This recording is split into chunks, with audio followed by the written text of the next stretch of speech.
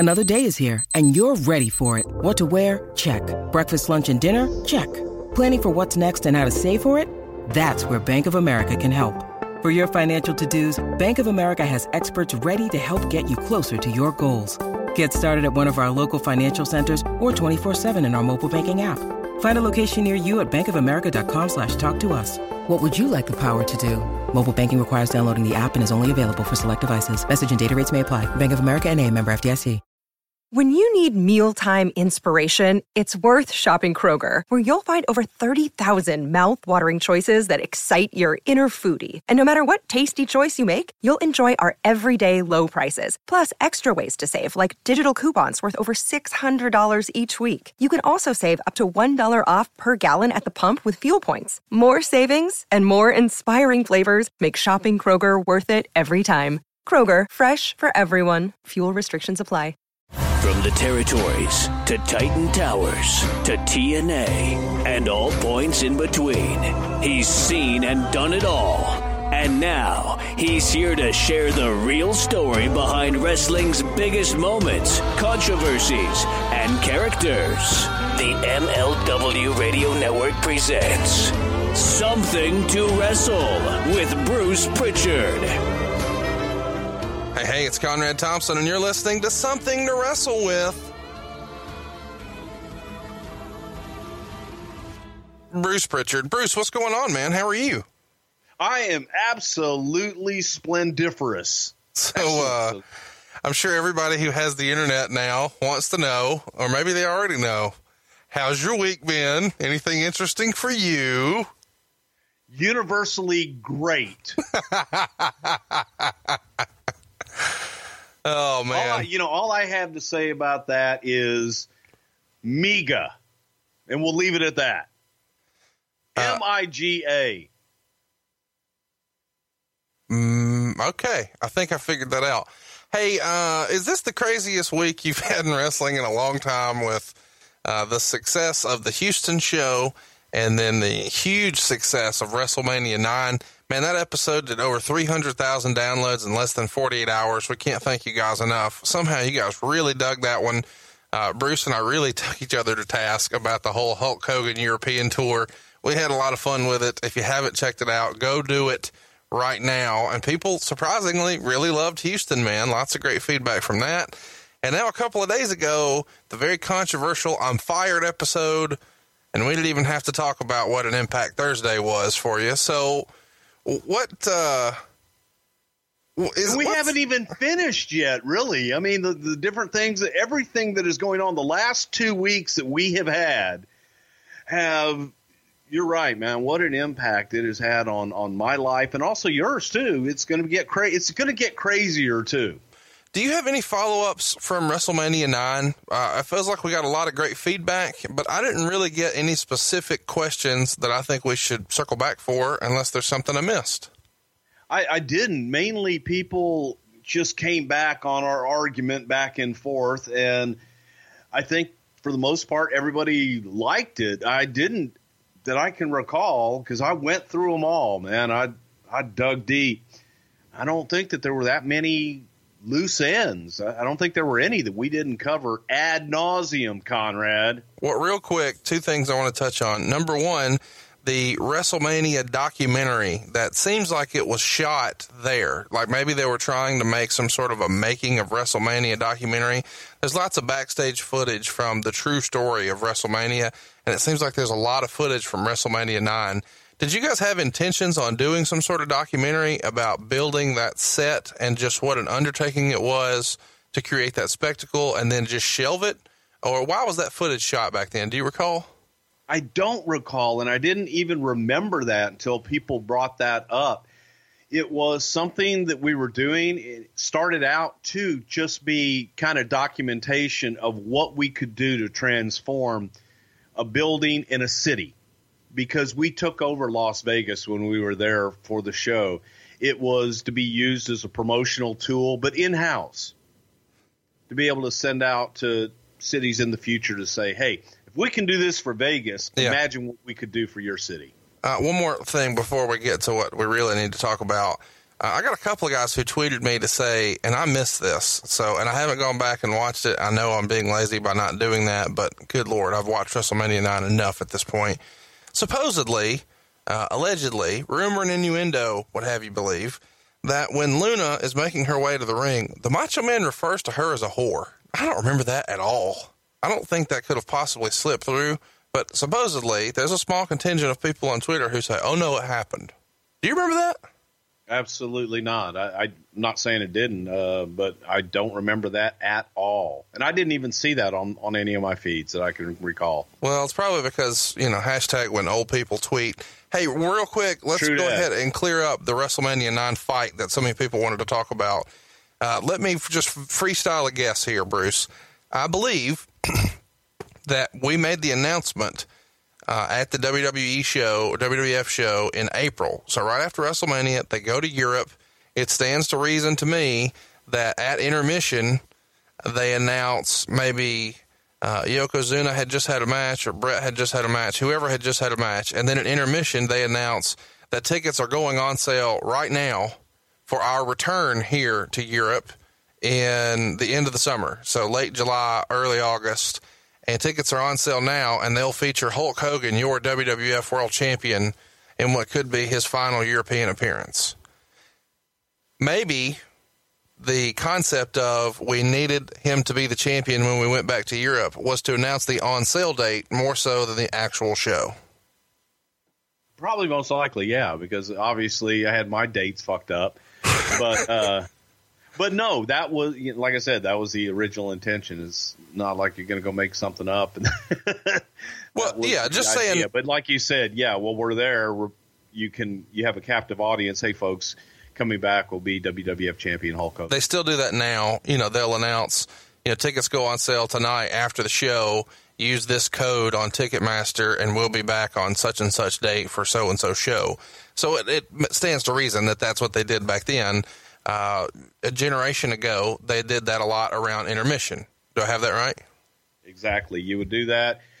Usually they would have your main event, your scheduled main event. If you were going to do a return, go to intermission and then come back at the very end of that intermission and announce the next date with the stars and the return. So that was the way we did business. All right, man, it's time to get to it. It's Beyond the Mat. It's what you wanted to see, and I'm going to encourage you to go ahead and pull this video up.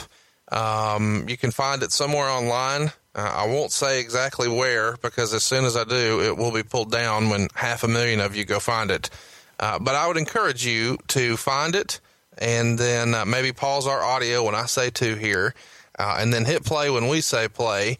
And then you can kind of follow along. Now, we're going to try to do as good of a job as we can to be descriptive, so you don't have to actually sit and watch this, but it might be helpful when we're describing something we're seeing. So if you can do that, do it. But if not, don't worry about it. But let's get going, and I'll encourage you to go ahead and hit play now. As we're loading this, I want you to kind of help us with some backstory on Blaustein. My research showed that he helped a lot with Eddie Murphy's early career. He worked on Saturday Night Live and then helped Eddie with a lot of his big movies, whether it was The Nutty Professor or Coming to America. He was a writer for a lot of that. So Universal Pictures agreed to fund a documentary on wrestling for Blaustein, and he was supposedly a big wrestling fan and was really fascinated by the humans who played these characters, the real guys and their real stories. And he got the green light to start doing this in 94. He met Mick Foley on the Independents in 95 and then tried to get a deal with the WWF. Even with Ted DiBiase, he couldn't get anything going there. He even called it impregnable. And eventually reaches out to Turner and WCW. A deal can't be put together there, though, because they want editorial control. But eventually, when Vince is in second position, he agrees to move forward and even offers to triple the budget for Blaustein, but Blaustein turns it down, wanting it to be independent. So Vince is caught on a good day, Barry says, and he signs the release. With a few exceptions, he didn't want them shooting the writer's room, and he wanted to see a final cut before the release. So with that in mind, as we're watching kind of the opening sequence here, Bruce, when did you first hear about this documentary? Well, first of all, it didn't exactly go down like that I can recall. I wasn't wasn't involved in a lot of that early on, but Barry had made some inquiries. What got Barry in was Ron Howard. Okay. And Ron Howard from Richie Cunningham and Opie Taylor fame, obviously a great director and producer, was Vince McMahon's neighbor. And they knew each other casually, but Ron Howard is the one that called Vince, and Ron is the one that basically walked Barry in and got Vince to listen to Barry. And Ron was the one that pitched that this would be a documentary. This was not a motion picture for theatrical release and commercial release, that this would simply be an art house documentary. So, Bruce, we're looking at Titan Towers here. Lots of questions about this receptionist. Does the receptionist really say, well, Wrestling Federation, like that over and over and over in real life, the way you remember? Is this a real receptionist? Yeah. And what floor are we on right here with these TVs and the backlit letters? That's the fourth floor. He's on the fourth floor right now, as a matter of fact, walking through the hallways with all the file cabinets in the walls. And you could get lost in there if you didn't know where you were going. What year did y'all buy this building? I don't remember, sometime in the early 90s. And then you redecorated it. It doesn't look like this now. It's a little different now, quite a bit different. But well, I haven't been there in 8 years. So we're about to see, I believe, the McMahons get off. There they are. The McMahons getting off the elevator. This is also the fourth floor, and there's another section here with another door that goes to like Vince's office, right? Yeah, this is the fourth floor lobby, and then you had to have your key card, and you get in through the lobby, and Linda's office is straight ahead. She walks through that door, and then Vince is walking down. Now, if you were to take a left right there through those glass doors, that would have been my office back in there. So this segment right here with Vince, we make movies, and a little smirk, and then the power chug of the water. People talk about this a lot. We'll come back to that. Do you remember what building this was shot in here? This Dude Love segment where Vince Russo and Vince is kind of coaching him up on how to walk and set this introduction of the character up. That's San Antonio. Who's the guy on headset, and who's the cameraman there? The cameraman is Stu, and that's Mike Calabrese on headset. So the Vince drinking water skit. Why does he think it's a good idea to drink water right there? That doesn't seem like a very Vince move to be on camera doing that. Seems like it would be something that would annoy him. That's a very Vince move. Go back and watch the Costas interview, him drinking the coffee, exactly the same. Jim Johnston here. Where's his studio as we're seeing him? He's got a music studio over in the TV studio at 120 Hamilton. So that's you guys building right there? Yeah. Okay, cool. These drawings here, who would have been doing like the sketches of the characters? Did y'all have one like go-to person? Oh God, no! They had an entire staff of people. That was entire creative services. They had basically half of the third floor at least. It was all creative services of people that worked. What floor is Jim Ross's office on right here? Fourth floor. Okay, so everybody's on fourth. The names that most people listening would know. Just the important people. There you go. Okay. Yeah. Now we're watching a merchandise meeting here, and there's people around the table kind of talking about how it ranks with South Park and Jim Bell. Talk to us about Jim Bell, the Senior Vice President of Merchandise. Well, let's pause it then for a minute, okay? So everybody hit pause.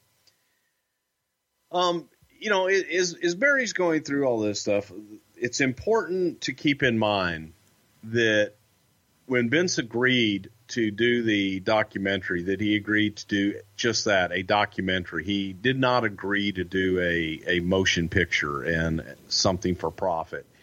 He was looking at this as an exposure vehicle, something that he thought was going to be in art houses, but also as a tool that they could use to kind of show the company off. We were also initially told that it would just be about the WWF. So as he's getting into this, he wanted to expose certain parts of the company. And the original concept behind Beyond the Mat was much different than what the movie ended up being. So Vince allowed them a lot of access. It's funny that he says, well, he wouldn't allow them into the writer's room. The writer's room consisted, that was Vince's kitchen table. There wasn't a writer's room like there is now. It was Vince sitting around his dining room table, and That was, if he had a writer's room, that was it. So there really wasn't anything that was off limits. He might have meant that, look, you're not going to be in the booking meetings. You're not going to be in the planning meetings for creative. Maybe that's what he meant by that, because I'm sure Vince did not want him to be a part of that. So as we get here where we have it paused, it's in a creative meeting for merchandising, has a lot of the creative services people. The young lady that was holding the Steve Austin motion sensor mask, it was Debbie Bonanzio. And Debbie was the head of creative services. And Jim Bell was the senior vice president of merchandising and licensing. And Jim Bell was actually sued by the WWE. He actually went to jail for embezzling almost $1 million and taking kickbacks from Stanley Shanker's company that was a licensing company, that they were licensing WWF material, and then Jim Bell was getting kickbacks on that. And this was discovered later on, and he eventually served, I believe, 8 months in prison and several years on probation. I believe he's out now. But here was a guy that was heralded as the second coming, and here's the licensing guru. He did the Muppets, he did the Smurfs, he did all these things, and embezzled a shitload of money. Let's hit play here and get going back on the movie again. So here's the motion sensor. Steve Austin. Who the fuck bought that? I'm sure somebody did. So here's Draws. It's hard to watch this and not feel bad for the guy knowing what ultimately winds up happening. But they kind of show the backstory here that he came from an upper middle class family. And is this really his first meeting with Vince, or is this just put on for camera? This was put on for camera. There I am, and there's me, my big fat ass in the black jacket. But this portion of the movie was supposed to be about the development, taking a talent from training, from raw nothingness, and turning them into a WWF star. We chose Draws to do this, and this was supposed to be a big focal point of the movie, to follow him all the way through his training, through his first match, and then him eventually coming onto the main roster and becoming a star. So that's what this was. But yeah, this was pretty much set up for the meeting. Who really discovered him and signed him? I believe that was Jim Ross that brought us Draws. If you weren't doing talent right here, because Jim Ross says, what's your role at the company at this time? I was in charge of the developmental. So yeah, that's what I was doing talent. When he starts talking about puke and, vomiting on a guy, like your opponent or the referee, was that like a real fucking discussion, or is this all just put on? I mean, there's no way Vince was like, yeah, then you'll vomit on a guy in real life. Yeah, it was, because what Draws was famous for with the Broncos was puking on the ball. He was so nervous. But he thought he could puke on command. And they thought, hey, we'll have him vomit on a guy. Yeah. Okay, here we go. He's putting the trash can on the table, and he's going to do, this is the line everybody remembers, and I'm going to need you to do it. Go ahead, pal. All right. Now, here you go. He's gonna puke. He's not doing it yet. God damn it. I jumped the gun. Oh my God. He's gonna puke. He's gonna puke. He's gonna puke. He's gonna puke. Puke. He's gonna puke. Oh my. So here's my question, I guess. If it's a put on, why don't you at least have the guy legitimately puke? He tried. So that was the thing. Draws said he could puke on command. Can't. But every time I would ask him to puke on command, like earlier in there, you saw the bit backstage. That was me giving a speech to all the guys having their first matches and stuff, and tell them puke right then. And he finally did it because he couldn't do it in the match. So we're about to roll into APW here real quick on Vince. When he's kind of going through characters and stuff, is he always that animated, or is that all just strictly put on for the show? No, he is like that. He's very animated because he wants to become the character. We're talking about Roland Alexander here now. Talk to me about Roland Alexander, the promoter of this APW promotion. Do you remember him? Yeah, I do. Blaustein did an interview with John Pollock. We're referenced a lot here on the show. And he says that Roland Alexander, he felt like, was trying to swerve him the entire documentary. He also says that Roland complained that Blaustein, quote, made him look fat, to which Barry said he shouldn't have worn such a tight shirt. But he does come off very carny-ish. And he also talks about, you know, the schooling system where you've got to have a $500 deposit and you've got to make payments. And it's very much pay to play. I mean, he's really trying to just milk the kids.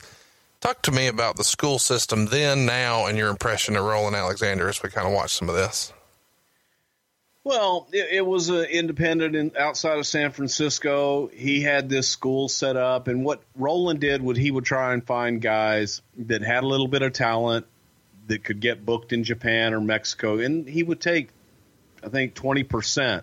Yeah. Out of whatever they got paid. He would get them booked, and then he would take 20% of their money. They went out and did all the work, and he would sit there and run his school and take their money. So they keep showing clips like right here where he's saying, you know, I'm leaving town tomorrow, so get me your check today. And then we meet Tony Jones, and this is the guy who Jim Ross will critique his upper body a little later. He works full-time for Visa, and he's making a $25 payday if he's paid at all.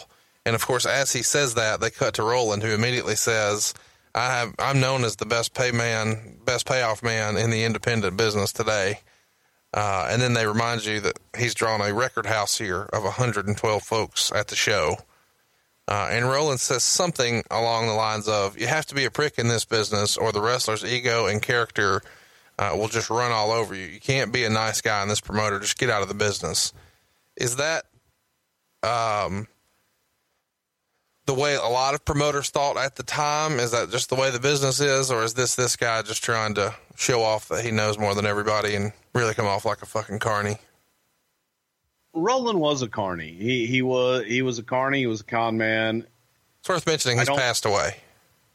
It is, but he wasn't really a stand-up guy, and he rode the coattails of guys like Mike Modest and Tony Jones. He was looking for that. This Mother's Day and Father's Day, look no further for the perfect gift than PaintYourLife.com. It's worked for me every time, and when I say every time, I mean it. I've used PaintYourLife.com to bring tears to the eyes of my mom, my dad, even my father-in-law. And right now, I'm ordering one for my mother-in-law, all from PaintYourLife.com. My mother-in-law's life is her dog, Missy. And this year, my wife and I knew exactly what to get my mother-in-law for Mother's Day, a painting of Missy. It really is that simple, too. All we needed was a picture from our phone. Boom, we're up and running. You see, PaintYourLife.com can really create a hand-painted portrait to fit almost any budget. And it's the perfect gift for your mother, your father, or both. I've used it, as I said, on almost every person in my life. I've given these to my wife. I've given it to my cousin, my mom, my dad, my father-in-law. If I'm looking to give a truly meaningful, personable gift, I know the PaintYourLife.com has my back. And they're going to make it easy. You can go ahead and start the entire process in less than 5 minutes. And what's really cool about PaintYourLife.com is they can even combine photos. Maybe you want to put two people who never met in one of your favorite vacation spots. You can do that. Just upload the photos. Bam, you're good to go. Maybe grandpa never got to meet his grandson. With PaintYourLife.com, that can become a reality. You can put people and places together, even if they've never been there. You pick the artist, you pick the medium. Do you want oil, acrylic, watercolor, charcoal? You can even go ahead and pick out an awesome frame. The whole process to get started, as I said, takes less than 5 minutes, and you can actually get your painting in as little as 2 weeks. But you work hand in hand with the artist to get every detail perfect. If you're looking to get those waterworks going, to have your mom or your dad tear that paper and just almost be overcome with emotion, that's what I got, and I've never gotten that reaction to a gift card. You can give the most meaningful gift you've ever given at PaintYourLife.com. There's no risk. If you don't love the final painting, your money is refunded, guaranteed. And right now, as a limited time offer, get 20% off your painting. That's right, 20% off and free shipping. Now, to get this special offer, just text the word WRESTLE to 87204. That's WRESTLE to 87204. Text WRESTLE to 87204. Paint Your Life. Celebrate the moments that matter most. Message and data rates may apply. See paintyourlife.com/terms for details. Afford Anything talks about how to avoid common pitfalls, how to refine your mental models, and how to think about how to think. Paula, while certainly you can mess up on $1 million a year, it is far less likely than it is on $30,000 a year. Right. I would meet wonderful people that were struggling with a budget that was super tight. It was 100% you need to make more money. Make smarter choices and build a better life. Afford Anything, wherever you listen. So there's Mike Modest's living quarters. He lives above the gym in a literally one-room deal. He's been living here a year and a half.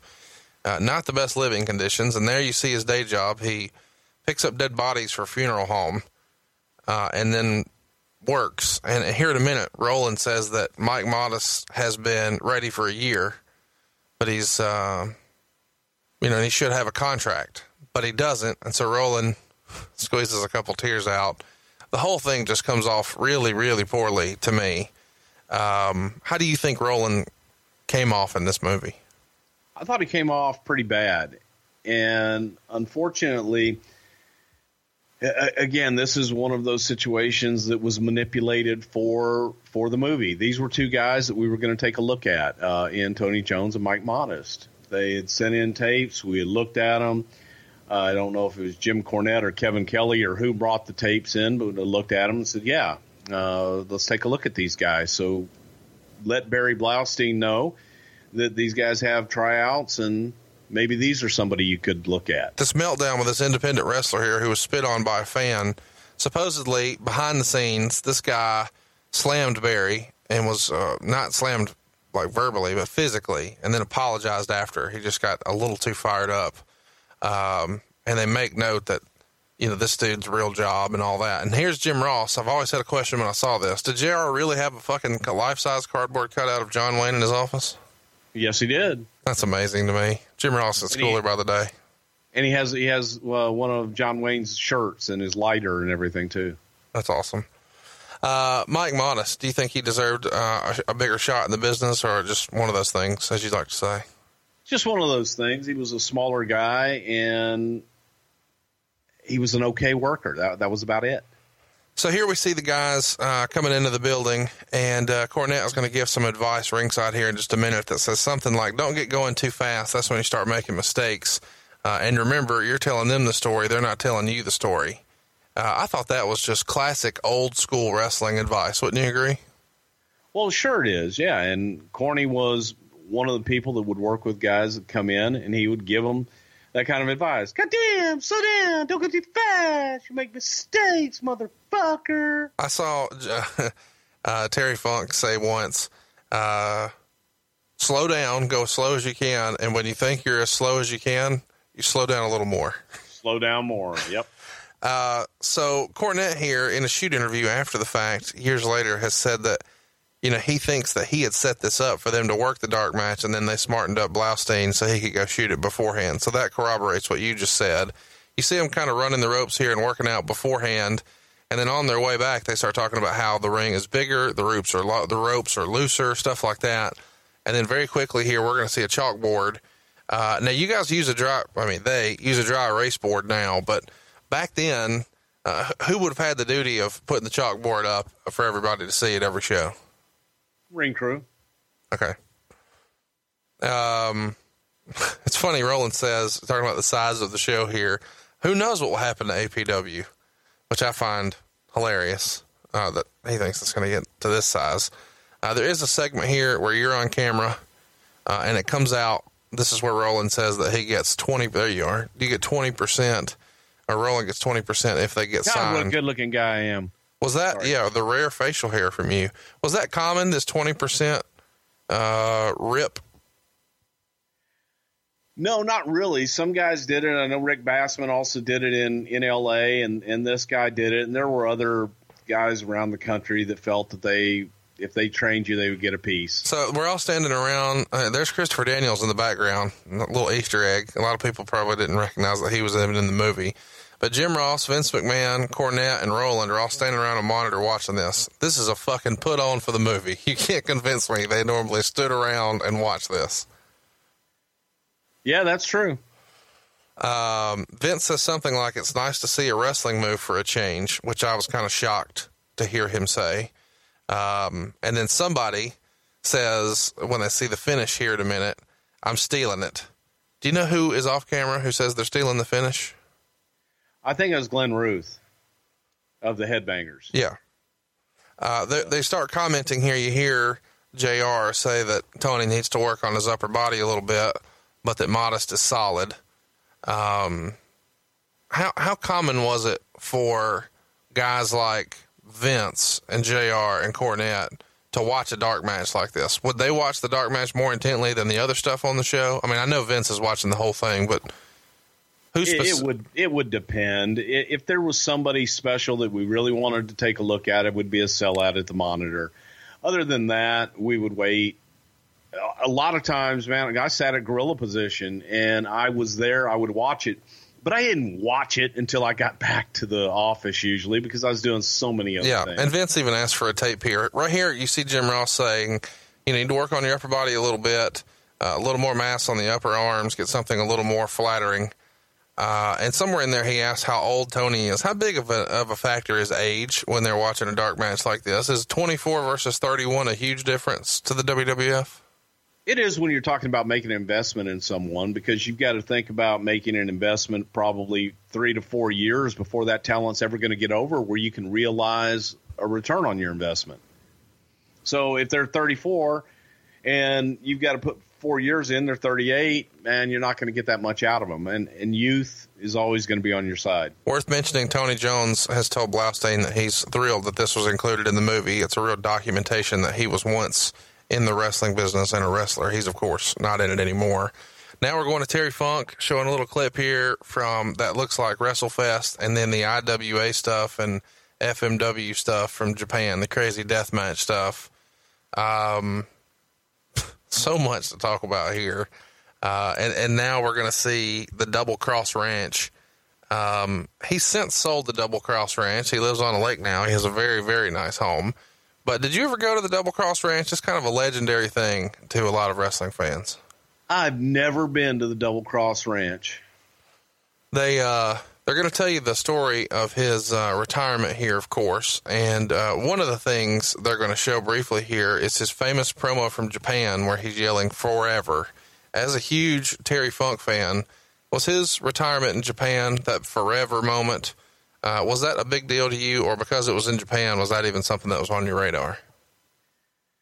You know, bless Terry. I love Terry to death. I love him like a brother. But he's retired so many times that it's hard to tell them apart. The commercial here for him pushing Fords or Chevy or whatever this is. It's Ford. It's a Chevy. It's a local Chevy dealer there in Amarillo, Texas, by God. He'll reference that a little later. They briefly showed us the clips, and I'm sure they'll show it again in a little bit, with he and Foley from IWA King of the Death match in 1995. That was a huge deal in the tape trading community. Was that even on the WWF's radar in 1995? Did you guys pay any attention to that, or was that just crazy horse shit you just totally dismissed? In 95? Yeah. Well, I knew about it because Victor Quinones was one of the bookers over there, the booked foreign talent. I obviously knew about it. I traveled over there. But Mick, before that, Vince wasn't interested. We'll tell that story when we talk about Mick Foley's career. He hated it. He didn't want to see that kind of stuff. If you sent him backyard wrestling stuff or that kind of crap, as he called it, that was a mark against you. He wasn't interested in it. How shocked are you that Funk allowed all this footage of the wedding to be included? I think Terry's a performer. I think Terry kind of looked at his family and looked at this as an opportunity to get everybody out there, maybe another platform to move on to Hollywood, do more things in Hollywood. Do you have any fun stories about Terry Funk's wife? She's a super great lady, but it feels like she's put up with a lot of shit over the years. She's got to be a trooper.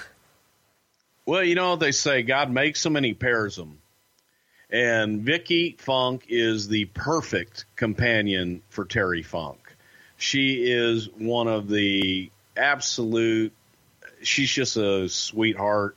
She is a honest to God angel. I can't say enough nice things about Vicky Funk.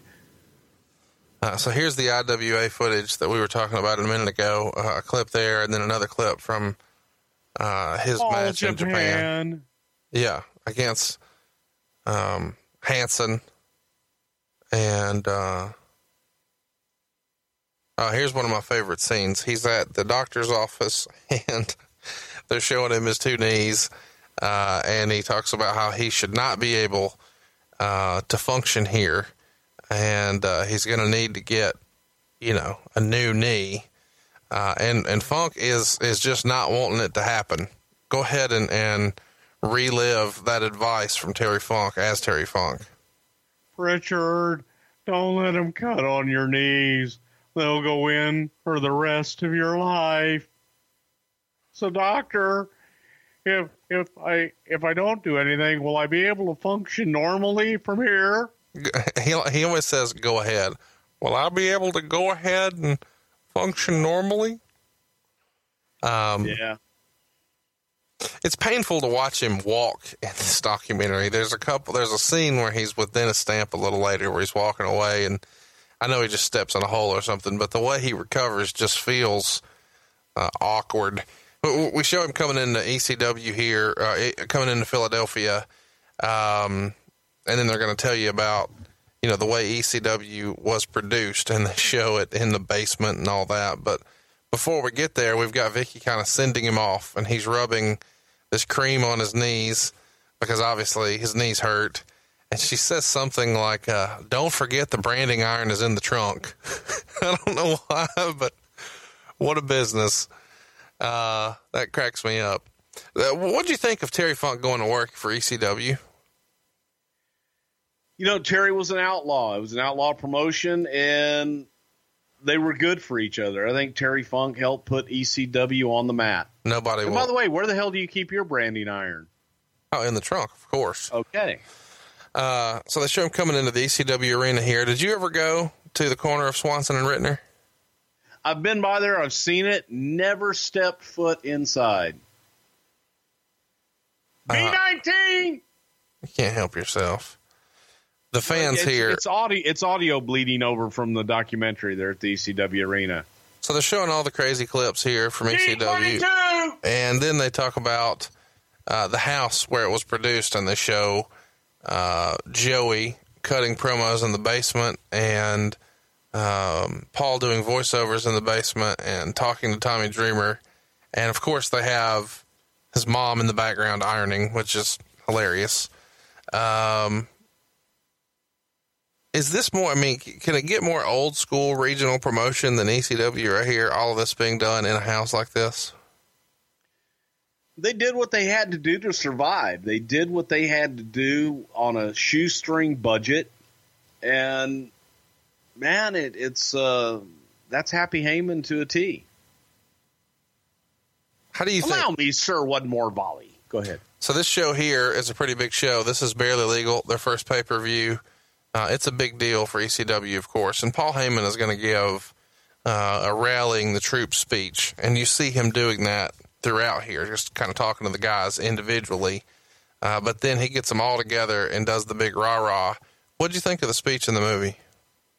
Paul Heyman is a great motivator.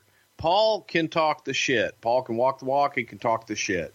So no one can ever say that Paul wasn't creative and Paul wasn't passionate about what he did. And he got other people passionate about it as well. So to that, kind of no different than Jim Jones. He was able to rally this misfit crew to go out and do something special. So I loved it. It's just classic Paul to me. Yeah, he's pretty awesome here. The filming here, Barry says, took about 2.5 years, and he did it. Obviously, if you're a wrestling fan, you've caught on that this is happening during 97, 98. This particular speech is from April of 1997. talk to me a little bit about Blaustein's relationship with Barry Bloom, because Bloom was a famous wrestling agent. He's represented a lot of guys, including Jesse Ventura. Were they super BFFs in real life, or how did they know each other? Hollywood, and the fact that Barry Bloom was the go-to agent for wrestlers in Hollywood. I mean, Barry was the wrestling agent for a long time. So if you wanted to deal with wrestlers and Hollywood stuff, usually you had Barry as your agent. So they just knew each other from that, as far as I know. I don't know what their relationship was beyond that. What were your impressions of Barry? I liked Barry. I thought Barry was a hell of a nice guy. But he was a Hollywood guy. He had a bit of that Hollywood director bullshit in him. But you got to have that in you to be a good Hollywood director and survive. He was a writer. He was a creative guy, and that's what he was. Jim Cornette said, this was a thing where, I liked everybody involved. Barry Blaustein loved the wrestling business, and he, of course, centered it on Funk and Mick, and I liked these guys, but I didn't want to be involved in the fucking movie because I knew they were going to show shit backstage. Remember, this was the edge of the internet, so still a lot of this shit that had never been shown, never been talked about. A lot of people didn't know. This was, 96, 97-ish? There was a lot of shit you take for granted that everybody knows now that nobody knew then, and I didn't want to be involved in it. And Bruce Pritchard was always, he wants to interview, you'll be great. And I said, no, I'm not going to tell this shit. And then I walk around and see cameras, and I whiplash myself to get out of the way. And finally they said, just do this. Just show the TV guys where to dress tonight. Well, if I've ever heard of a scene that described to me as the way it would end up on a cutting room floor, the way the guys would quit bugging me. So I fucking show the guys where to dress, and that's where the scene ends up in the movie. And I didn't know the camera was there when I was saying, holy shit, when I was watching the monitor. But actually, I didn't expose anything there. But everyone else was really working hard to do so. Why were you a fan of this when Cornette wasn't? I don't know that I was a fan of it necessarily. And we were asked to cooperate. We were asked by Vince to cooperate with them and work with them. So it was your job just to sell it. It was my job to sell it, and it was my job to make sure that everyone cooperated with it and that they got what they needed to get. We did try hard. I tried hard not to completely let them in, but at the same time, you got overwhelmed with the enormity of it all, too. After this Terry Funk match here at WrestleMania, at Barely Legal, the first ECW pay-per-view, they show Terry drinking Coors Light in the back while they work on him, and he's got a terrible cough. I know ECW, you were never there, but how common was beer after the shows? I know once upon a time it was pretty common, and then it wasn't. When did that change? I think old school guys, they might have had it back in the day, and after everything is said and done, show's over, you have a few beers. That was commonplace, but then as the business got bigger, it became kind of frowned upon. Don't have beer in the back. Go out and go do your thing elsewhere.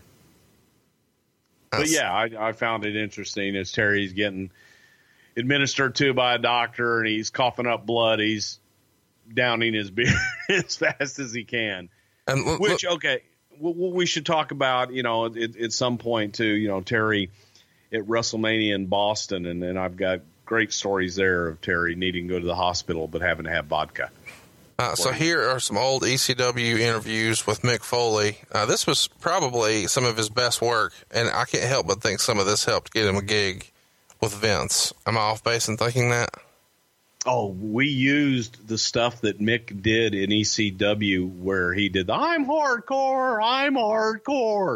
We used that to show how entertaining Mick could be to Vince. And that's what really kind of got him in the door. This, crazy stuff with fire and the explosions and the barbed wire. I know you said Vince was anti this. Did you get it? Were you into it, or was that not for you either? Not necessarily for me. I hate guys just beating the shit out of themselves like that and putting themselves in that kind of harm's way. Right here, when they show Mick Foley coming out with the belt here, they say that he earned in the high six figures. Man, I got to be thinking in 1999, Mick Foley made north of $1 million. Mick was doing really well for himself. How did that Chef Boyardee commercial come to be? They came to us. We did it with Mick. We did it with Rock and somebody else. I don't know if it was Austin or not, but I think it was 3 guys. It did really well. They came to us. They loved it. We're about to be introduced to Mick Foley's dad. Did you ever meet him? What a character that guy seems like he was. He's an old high school coach, and he was a character. Both of Mick's parents were characters. Really, really good people. They raised a good boy, Mick Foley. The old clips here they used for Dude Love of Mick jumping off houses and leg dropping people in the yard. Stuff that... I don't know. It really endears you to Mick, does it not? Oh, yeah. And the part here where he's talking to his dad through the door, come on, can we just go down and wrestle with the kids downstairs? And you hear the two-way conversation. It's like, are they filming now? Well, yeah. And it was just, that was Mick. I mean, that's Mick Foley. How hard to believe is it that that's Noel Foley right there? Isn't it crazy? Crazy. I kept thinking that the whole time watching Dewey and Noel. So they're talking to his dad here, and obviously we're going to talk a lot about Mick Foley and the Royal Rumble. We're going to get more into the Royal Rumble when we actually cover Royal Rumble 99, but we're going to get some of that here.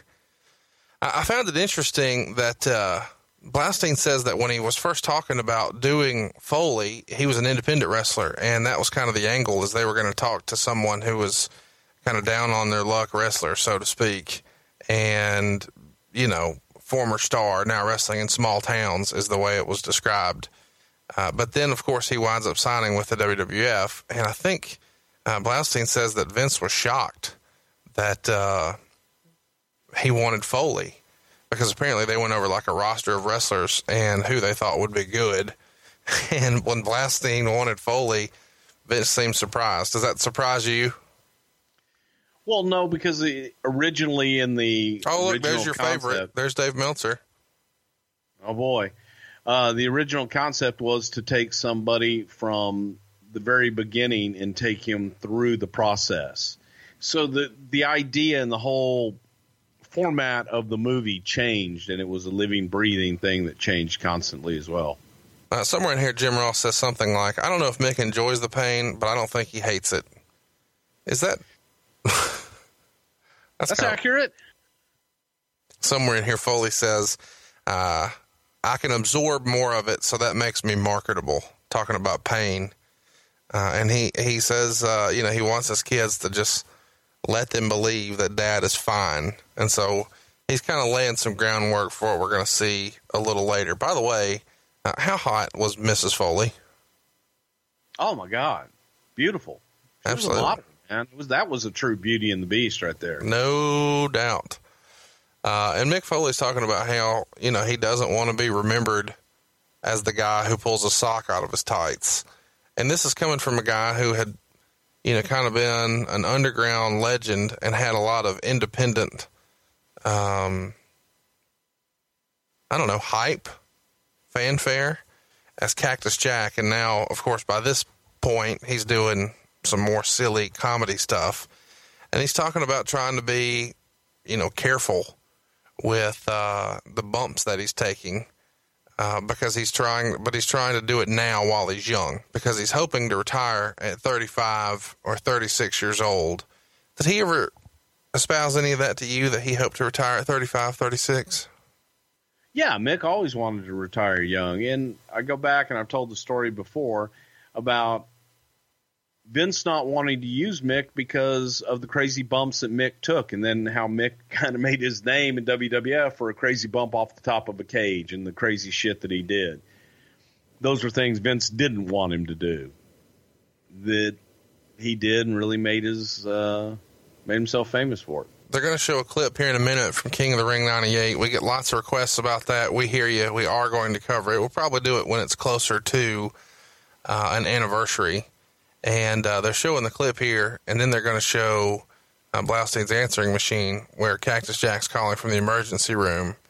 And Barry says he doesn't think he sounds that coherent. What do you think of this recording? Do you think he sounded coherent, or did it sound like rambling to you? It sounded coherent to me. I thought so too. Oh, that always struck me as funny because it just sounded like Mick. And if you knew Mick, that was him leaving you a message. Foley says something like, they tell me it was good, but I don't remember much about it. And he mentions that fans universally praise this first bump, but the wrestlers really appreciate the second one because they know how hard the rings are. And his wife is on camera here in a minute and says something like, I thought he was dead. We all did. He makes the comment here that one of the agents told Foley afterwards when he comes to the back and he's, conscious, to call his wife. And they said she's pretty upset and it was very traumatic to the kids. Who was the agent who would have went and said, hey man, you need to call the wife? I have no idea. The story I always tell about it is Mick coming back after the match with thumbtacks all over, in his head, in his arms, in his boots, everywhere, and apologizing to me because he forgot the thumbtack spot. Wow. And I said, Mick, you got the thumbtacks in. Huh? And he had thumbtacks in him. Yeah. Still. So he was out of it a little bit. They quote his wife here on camera saying, I know there's more to come, and that's the scary part, which is obviously a little foreshadowing to the Royal Rumble that we're going to cover. And they do a good job here. You know Barry knows what he's doing when they're focusing on his relationship with the kids. And specifically, Blaustein says that this movie plays really well to women. They're fascinated with Jake's relationship with his daughter, which we'll get to in just a minute. And what a kind and adorable person that Mick is with his daughter and his kids and his wife and all that. So they really do a good job of portraying the real Mick Foley, at least from my perspective. Wouldn't you agree? Yes, without a doubt. And if anything, kind of downplaying it, because Mick with his kids, that was his whole life. I mean, that's still is probably to this day. So now we're coming to the portion of the movie about Jake the Snake Roberts, and there's no way to cover this without some of it not being awesome. And we're going to cover what Jake thinks about all of this as we kind of get into it. But they kind of key this up with his WrestleMania 6 promo from his match with the $1 Million Man, and they show clips from Saturday night's main event, and then him riding the ring cart for WrestleMania 3 with Alice Cooper. So the real high points of Jake's career. And Jim Ross is quoted as saying that Jake had a tremendous gift, but it wasn't his physical self. It was his brain. And Heyman really pushes that as far as psychology goes, Jake is one of the most ingenious performers in history. Would you agree with those two? Absolute genius when it comes to the wrestling business. Yes. Jake's psychology and his mind, second to none. There is a section in here too, where they quote Vince McMahon. And he says that Jake couldn't separate the real Jake from the character, and he never knew which one he was talking to. Do you feel like that's a fair assessment, or is that Vince just trying to get a soundbite? No, that's a very fair assessment, unfortunately. You just never were quite sure who you had.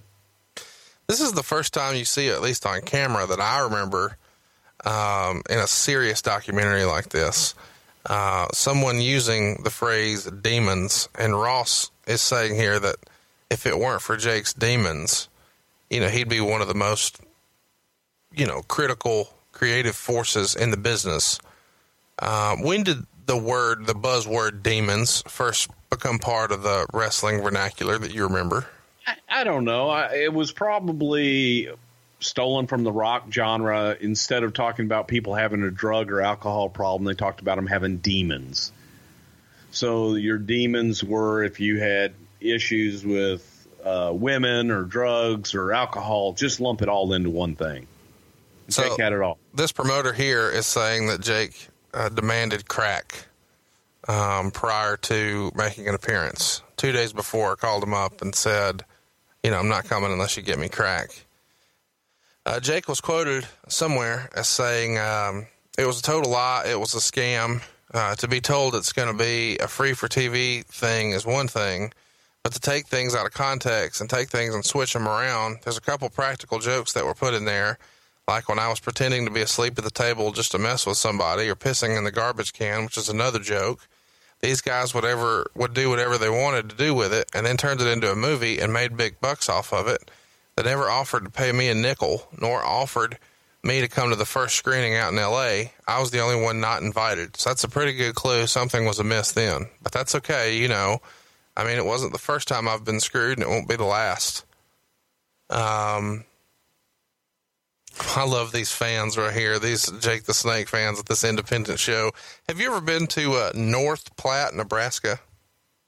Don't think I have. This is DDT. Yeah. You got to love it. How about this promoter here, Beckley? You in the loop on him? What a nose. Here's what I get with old Ed Beckley there. What a nose. I never met him, never heard of him until this movie. So, no, can't say I have. Blaustein responded to some of these comments that Jake's made over the years, and he says he's never actually spoken to Jake since. That's worth mentioning. And Jake says he's never seen the movie. He's just heard about it. But Blaustein says, I've never said to Jake this was intended for kids. I have no idea what he's talking about. I did not mislead him or anyone else in the making of this film. I'm sorry he feels that way.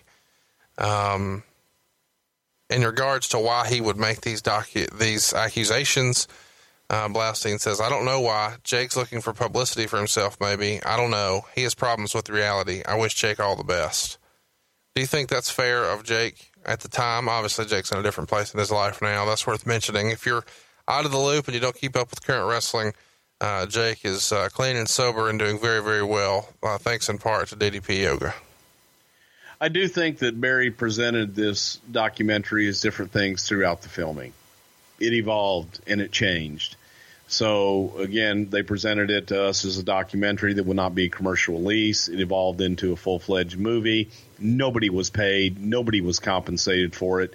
But yet Ron Howard and Barry Blaustein and those people involved, they did get paid. They did make money off of the commercial release of it. So that is a fair statement. I'm not sure. I wasn't a part of any of the Jake dealings, but Jake's Jake. Jake right here is doing commentary talking about how everything matters. The way you walk, the way you breathe, the way you use your hands, the way you look at the crowd, everything about it. And they really do a good job here of illustrating kind of what Paul Heyman had talked about before, where Jake just comes through the camera. Why do you think he gets it, whatever it is, the psychology side of the business so well and so many others don't? Because he grew up in it. He feels it. It's a mindset, it's a passion, and it's a feeling. And Jake gets it. He feels it. So he gets a little girl in the ring here, and later he refers to her by saying she's probably going to grow up to be a cross-dressing lady truck driver with 7 kids and been married 7 times. Do you think that's a little like what the fuck statement from Jake to make about a little girl? A little bit, yeah. Obviously he's in a different place in his life, so we're not shitting on Jake there.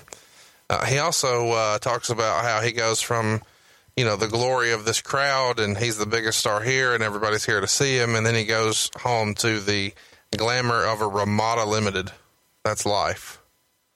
And exactly. He's kind of telling a story here saying that he thinks he could be mayor because these people, he's so over with them. I can't imagine what that policy would look like in that town. Somewhere in here, Blaustein says, this was about as far down as you could go in wrestling without starting over. Your thoughts? You could get lower, trust me. But it's pretty far down there from being in Marriott's every night and flying first class and limousines and making big dollars to the Ramada Limited. Jake starts getting into some deeper, weird, dark stuff here. He talks about how his mother was 13 when he was born and his dad raped a little girl. And that little girl was asleep in her bedroom and his dad was dating that girl's mom. And then they interview Grizzly, his dad. And Grizzly says something like, he was born out of love and I still love him. And then these guys spend like an hour together and don't talk. And I have no fucking idea what Grizzly's doing here. He's hammering a rock. He beating the fuck out of that rock. Yeah, it's a sad, sad story. Yeah, Grizzly essentially raped the daughter of the woman he was dating, 13 years old. He impregnated her, and here's Jake. Did he ever come to any of the shows? I know they were estranged, but did he ever come around? Well, he was an agent for a long time. I guess what I mean is like from a dad standpoint. From a proud parent standpoint? Yeah. No, absolutely not. Okay. Jake is telling a story here where he says that he had plans to go to college and do this and that, and Grizzly told him he was ashamed of him and he would never amount to anything. So Jake says something like, so I gave up my dreams and I was determined to stick this business up his ass. I did it, and guess what? It didn't matter. He also talks in a minute, I'm getting ahead here of the film, but he talks about having a family member that was murdered and then another that was electrocuted. And he starts to have some uncomfortable conversation about how sex on the road, with, when you're married, is weird and it complicates things. When you start with one girl and then one with toys and then two with toys, and then it's hard to just go home and just be with your wife. It just doesn't work. Is that, one of the reasons that so many pro wrestling marriages don't work out? Because guys just find ways to entertain themselves, and then by comparison, going home and having supper and watching Fox News and having to roll in the hay is just not as nearly as exciting. Well, I think those that live that lifestyle, and those that do those things, I would imagine it would be difficult for them to just go home and all of a sudden you're dad and your husband, and you're not the star anymore, and you don't have everybody coming to you buying you drinks and wanting to go to bed with you and do all these things. So it's a tough transition, and then you're only at home for a couple of days, maybe a month at times. So it is tough, but it's up to you and how you deal with it and how you live with it. So we're going to transition here from Jake to someone who I'd kind of forgotten was even in this until I rewatched it this week, and that's Chyna. And they reference her as being a UN scholar and a former member of the Peace Corps. And we really get to see Chyna's personality here in a big way. And they try to go out of their way to show the feminine side. I feel like it's a calculated decision to shoot her getting a pedicure. Wouldn't you agree? Why is that calculated? Well, because I think they're trying to say that even though she's this large, very muscular in nature woman, she's still very conscious and tries to be very effeminate, because she does present herself as that here. And they do some cutaways and show her jaw reconstruction and some of her other surgeries that she has done to kind of change her look up a little bit. But I feel like the pedicure shot is probably pretty calculated, but I feel like we get a good opportunity to see some of Chyna's more fun personality, where she's doing, mock home shopping network spoofs and shopping with her friends and getting in that was actually her sister that she's in there shopping with and getting the pedicure and everything with. Was she living with Hunter at that time?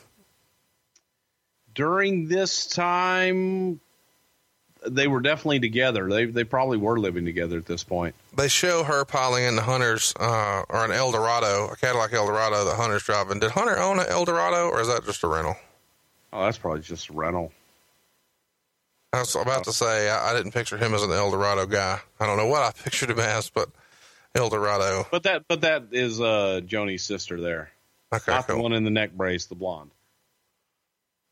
She jokes about, because of her love of lifting weights here, that her mom thought she was a lesbian. Was that a common thing in the office, that people thought, hey, maybe she's differently acclimated?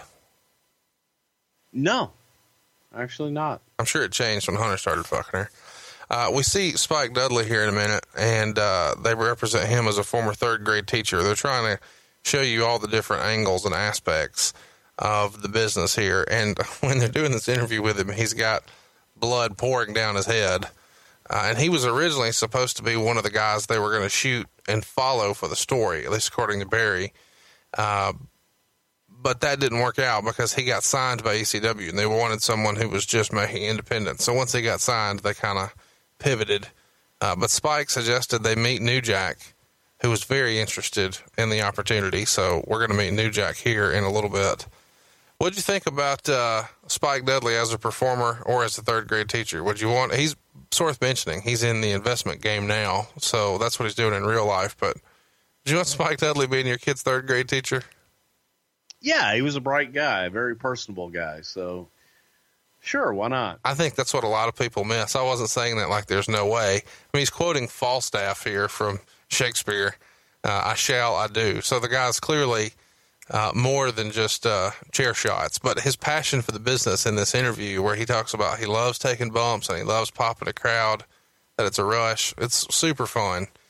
Here's Coco Beware, and he's talking to his bird Frankie here, and they're kind of not too kind to Coco in his hotel room here, talking about how he's kind of down on his luck and still trying to hang on to something. Do you if you're Coco Beware, why do you agree to be in this? It feels like this is just shitting on him. Look, man, I think all these guys agreed to be in it because they figured this was an opportunity for people to see them and ask them what the hell they're doing and maybe give them another job, another chance.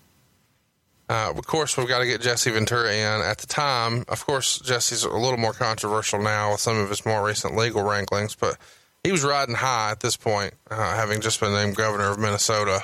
So he's probably a big get for Blaustein. I know they had the Bloom thing in common, but still exactly. probably that pretty was a big Barry deal. Bloom favor. Strictly a Barry Bloom favor. So, hey, I can get you Jesse Ventura. They're going to show Vince McMahon here again briefly in an interview, and he says that the Mr. McMahon character is a hoot, and he thinks everything has its own little life. And he says something like, I'm not even really sure what this one is, but it's all about giving the audience what they want, whatever it is. Do you think that that's Vince trying to get a little, I don't know, romantic about what it is that y'all do or did? Or do you think that's the way it really feels? That is the way it really feels. Yeah, pretty much.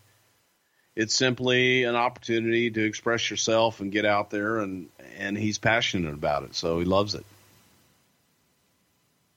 It's worth mentioning that Vince, although he participates here, he doesn't wind up wanting to participate later. We'll cover that when we get to that point in the story. We're about to meet New Jack next, and they tell the story of New Jack in a former life being a bounty hunter, and show a tattoo that shows he has 4 justifiable homicides, and then shows that...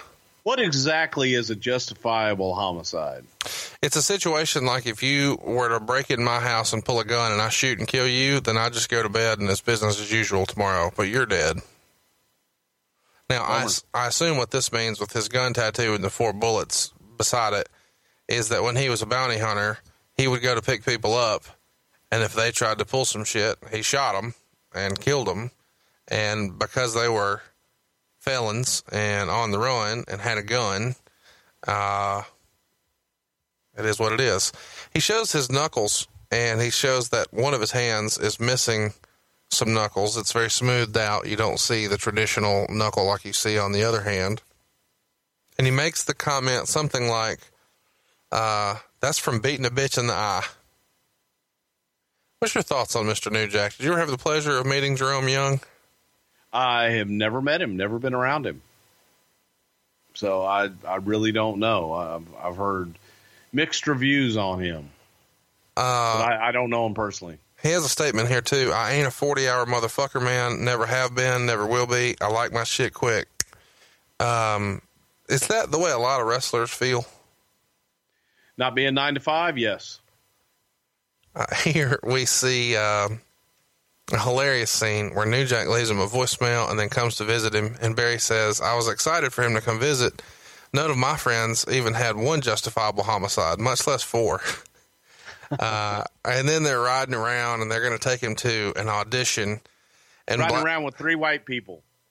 And Blaustein says, despite hitting it off with New Jack, as it was shown in the documentary, he never invited New Jack over for dinner, nor did he share with him where he lived.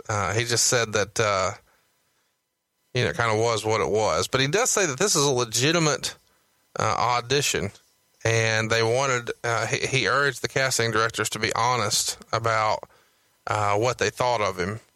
And he says later when he looked at the scene, he felt like it was out of a Christopher Guest movie, that it, even though it was real, it felt fake as shit. He also says that this is filmed during the time when New Jack was on trial for the mass transit incident. And when he was acquitted, Blaustein called him to congratulate him. And New Jack said something like, "You're the only motherfucker who cared. Nobody else is called." And I found it hilarious here. They were joking that he could be a leading male. He could be, maybe the best friend. He could be Denzel's pal. What did you think of that scene? I thought it was ridiculous. It is. This is Terry Funk's speech from right before Barely Legal. They did a banquet for him, and he announced that 1997 is going to be his last year, and it was time to go home. And then they're going to start setting up the WrestleFest show that happened in the fall of 1997. 50 years of funk. And we had lots of questions about this because I feel like a lot of people were kind of confused as to how did an ECW guy get the WWF champion on there? Go ahead and share with everybody that that's probably not nearly as interesting as they imagine. No, not really. Brett asked to do it. Mick asked to do it. Terry asked permission. It was that simple. It was Terry's retirement show, and guys wanted to be on it out of their love and respect for Terry Funk. Mick, obviously, from Japan, and Brett, Terry and the Harts go way, way back. So it was a friendship deal. We're about to meet the icon of the movie, Mr. Dennis Stamp. He says he's had over 800 matches, and he's like king of the cockroaches now because he's an exterminator in real life. And he's going to protest here that nobody could have a better match with Dory Funk than I could, especially not the guy they're using. Do you know who the guy they were using was? I have no idea. Rob Van Dam. So, Dennis Stamp is saying that he could have a much better match than Rob Van Dam in 1997.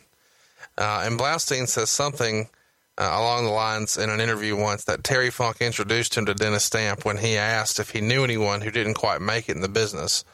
And Blaustein says that Stamp probably has a better perspective on his career than the documentary shows, but in some ways he's the least appreciative human being involved in the film.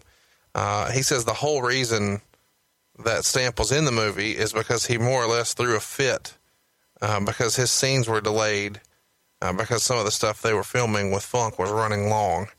And he said something like, Terry Funk gets everything and I get nothing.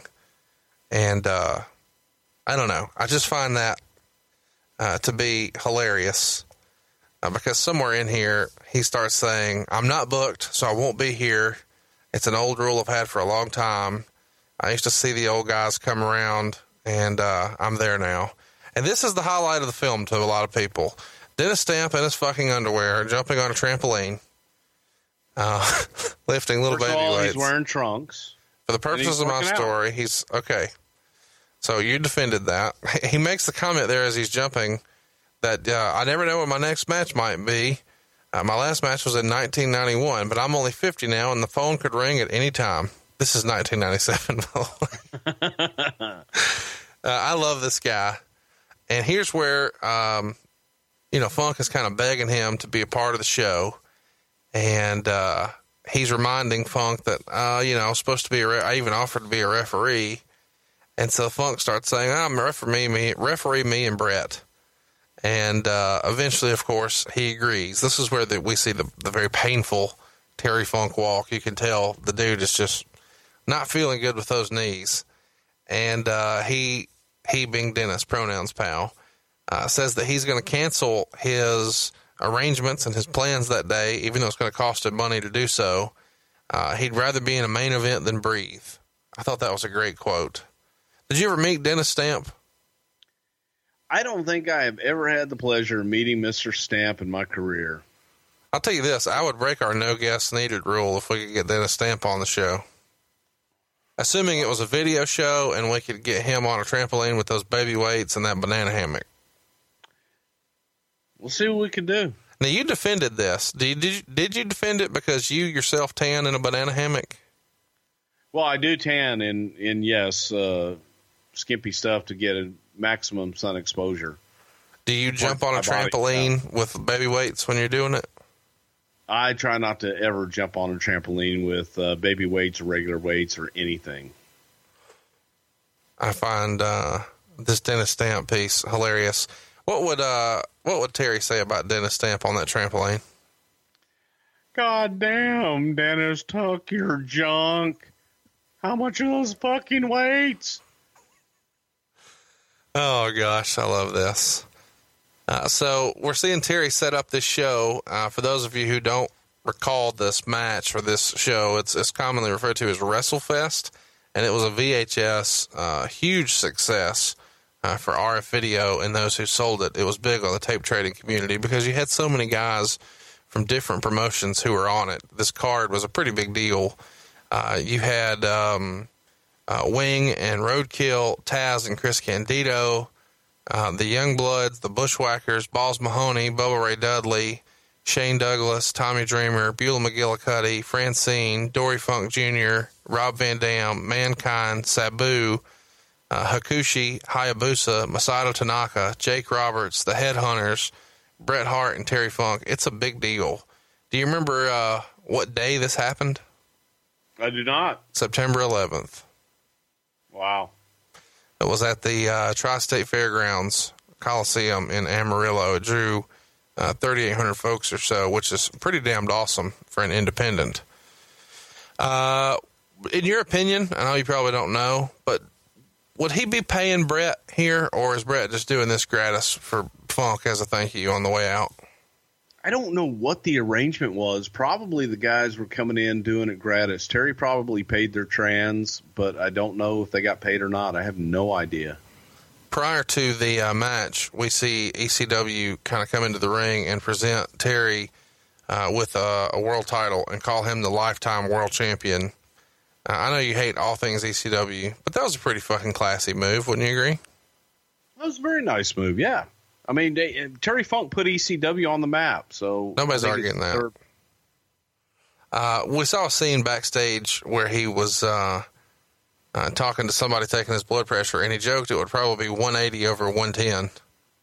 Hypothetically, if his blood pressure was 180 over 110, would they still let him wrestle? No. I don't think so. Especially that doctor that examined me in Galveston, Texas at that time, but no. He also makes a comment that he wants to make sure that the guys from the Chevy dealer are taken care of. Talk about what a big deal those sponsors are for local independents like this. Well, Terry Funk is a huge name in the world, but he is also a local hero in Amarillo. He wants to take care of the Chevy dealer if he's doing commercials for him, and he wants to be the face of that local Chevy dealership. So, yeah, you take care of your sponsors, man, like we do here on Something to Wrestle With. Terry has said that he wanted to lose this last match. Tell everybody why. It's what you do. You go out looking at the lights, man. You put somebody over. It's a time-honored tradition. It's the right thing to do. We'll see Bret coming up from the pin over Funk. Did you ever see this card? Would this be something that you guys get tapes of, or do you not even really care? Didn't really care. I saw it in the movie. It's obviously a big deal to Terry. His retirement here lasted 4 months. He was in the next WrestleMania. Exactly. And I'm the one that pitched him to come out of a box. Which I can't wait to talk about one day. I loved it. I thought that was my favorite box entrance ever. So good for you for picking that one. Talk to me a little bit about the scenes in here that we're about to see with Jake and his daughter. This whole segment, man, it's a tough deal. She shows her book and that she's kept, which is really just like a hate journal of sorts. She's hurting pretty bad. And then they start, showing them kind of talk together, and he kind of alludes to suicide. And she gets fired up and says that that's for a coward. And then he gets disappointed and leaves the room, and it's kind of odd. And then he does crack. and he gives essentially an anti-drug speech, and he says there's no happy addict and that nobody, grows up to want to be here. And he says he doesn't feel sorry for himself because he's done this to himself. Is this the most uncomfortable segment of the show, of this movie to you, this piece of business here with him and his daughter? For me, it was. I've never met this daughter. I knew his kids with Cheryl, but it just was sad. And for me, I get it. If you're a news guy, you're a movie guy, you want to have a compelling story, you tell the sad story of the drug addict and you tell the sad story of the broken home. I always like that happy ending, and I didn't feel that we got that here. It has happened in real life. I know we're being critical of Jake here, but for the movie, you didn't get it. You didn't get that bow at the end. I don't know how they filmed it. I don't know what the intention was. They got what they got, and Jake, as he says in here, he's got no one to blame but the guy in the mirror. He had demons, man. He had a lot of problems, and his daughter obviously lived a rough life, and she had a lot of problems, and she had a lot of issues with her father not being there, and different things that she's gone through her life without probably ever knowing her dad. I try to look at the other side of things and think that Jake is probably thinking to himself, wow, what his life was not knowing his daughter. Yeah. And trying to get there in his mind and going through everything that he was going through and the drugs and what have you, feeling shut out. And what's the next thing you're going to do? You're going to go right back to what makes you feel normal again. And for an addict, that's going right back to the drugs. So it wasn't happy about it. I don't know if it was good or not. That's kind of a postscript to the movie. Barry says that Jake went to jail for child support, and he didn't see or speak to this daughter before the movie was released. So from the time it was shot until here, he hadn't seen her in 4 years prior to this, and then he didn't see her again before the movie came out. As far as I know, everybody's talking now. Everybody's on good terms. He's made inroads and patched everything up and gotten his life back on track, and a lot of that he owes to DDP. I mean, he's a WWE Hall of Famer now. Good dude, doing the spoken word comedy club tour. He's done some podcast stuff. He's a nice guy. He's very entertaining. He is exactly as you would hope he is. So if you get an opportunity to see him, you should go out of your way to see him. But we're certainly seeing him maybe at one of his lowest points here. And in an interview with Rob Feinstein on RF Video, he said something like, talking about Barry, he knows what he did. It was bullshit. I haven't watched it. I was set up on that thing. And he doesn't think it affected his career. He said, I'm the only one who ever affected my career. Do you think this affected people's willingness to book him, or it's the wrestling business, they'll always take a chance? Well, they'll always take a chance. I think that if anything, it might have got him more bookings. I don't think it hurt his bookings. The only thing that's going to hurt Jake's bookings is Jake. So when he talks about looking in the mirror, that's what it is. He doesn't have the movie or Barry Blouson or anybody else to blame for that. But as you say, he's turned everything around and done, made a comeback. So I choose to view that end of it, but I don't know what they did. So I kind of feel a little bit for Jake, knowing sometimes what they do. It did make me sad, seeing his daughter here and only being with her for a few minutes and then kind of them going their separate ways. It's sad. It's a sad story, but that's what Hollywood wants. Yeah, it's not the glowing review of wrestling that a lot of people would want. They would only want you to see the good stuff, the pretty stuff, and that's not all you see. That's unfortunate, but it is what it is. Supposedly, Barry says that Linda McMahon was fired up after screening the movie. She says she didn't think that it captured the fun the wrestlers had or paint the full picture and show it all. And according to Barry, he turned to Linda and said something like, you know, Linda, you're right. I didn't capture it all. I didn't show the sexism. I didn't show the drug taking. I didn't show all this. I have all the footage. So if you want me to put all that in, I'll put that in. Did Barry come off like a dick with that comment? I think so. Yeah. You want to talk about Hollywood and you want to throw that right back on them.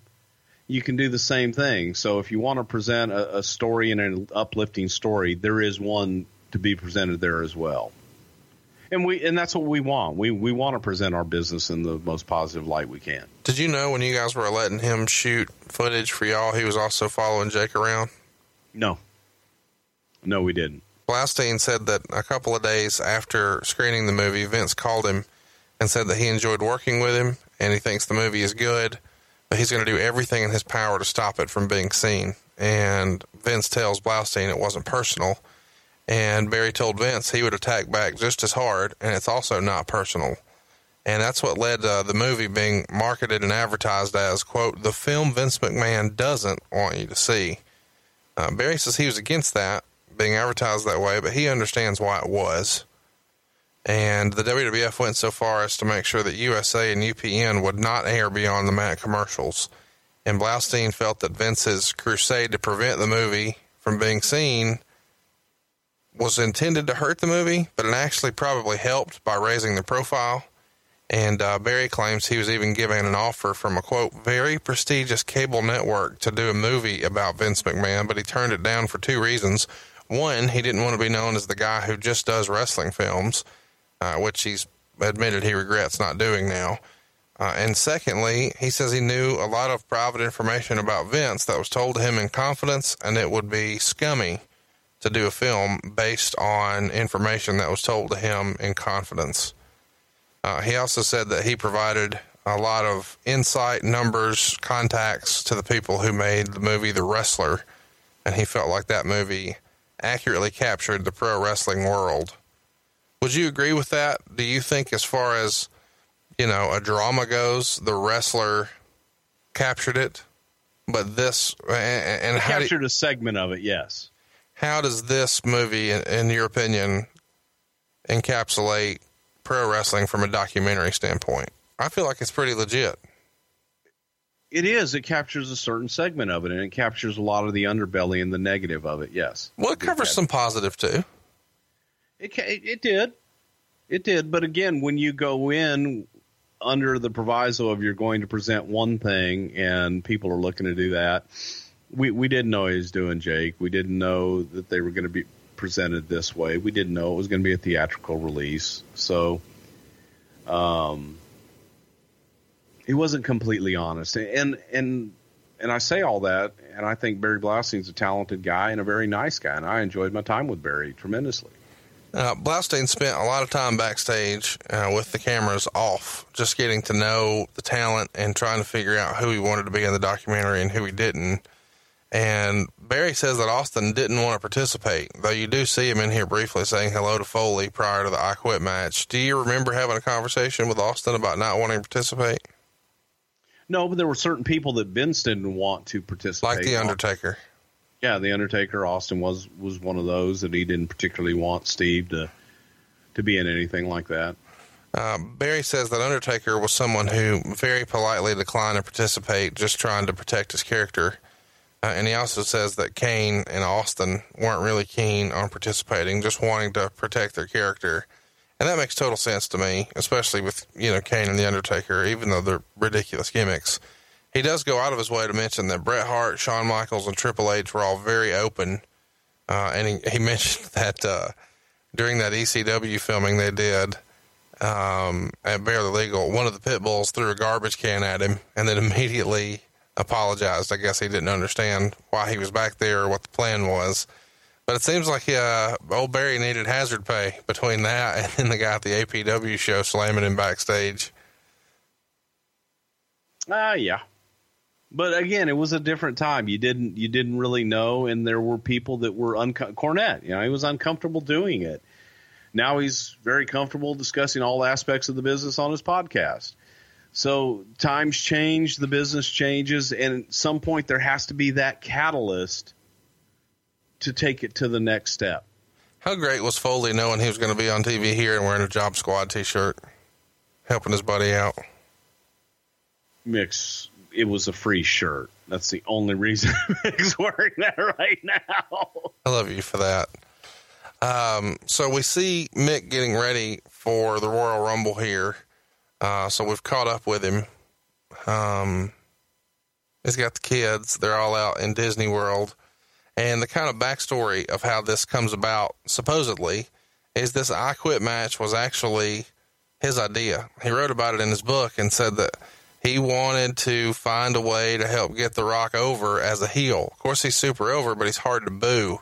So he wanted to show a mean streak in The Rock. So he pitched the I Quit. He says, the storyline I proposed would be heart-wrenching. I would be bludgeoned, I would be helpless, and my wife would be watching front row. To be helpless, I would need to be handcuffed. I actually used the handcuff trick in the Philadelphia-based Extreme Championship Wrestling 3 years earlier while facing my old friend Shane Douglas. But that one never had gone the extra emotional mile. To go that mile, I would need Colette. And supposedly when he pitches this to Vince, and there you are, talking with The Rock and Mick. When he pitches this to Vince, Vince asks, are you sure you'd be willing to do this? And he said, yeah, this would be the heaviest angle we've ever done. And he knew that would culminate in a series of chair shots to his unprotected skull. And he says Vince voiced his objections, but he was insistent that it would only be done a few times, and the anticipation of the chair shot would be much worse than the actual shots. And he could take 2 minutes between each shot, and then the cameras would show Colette crying, and then the cut back to her, and then show her crying, and then the fans would be begging him to quit, and they could build this up. And that was the plan, and he even convinced Vince to let him take some time off after to kind of sell it, take the kids to Disney World, and he asked if, Vince would pay to fly the whole family out first class, and Vince agreed. Well, then plans change, as we've learned, and halftime heat becomes a thing. So now this Disney vacation is over until they rearrange it. So now the kids go to Disney first. So Colette is totally in on bringing the kids and doing this crying thing. And Mick says, hey, let's not let the kids watch the match. Let's just, bring them, but not let them actually watch the match. And,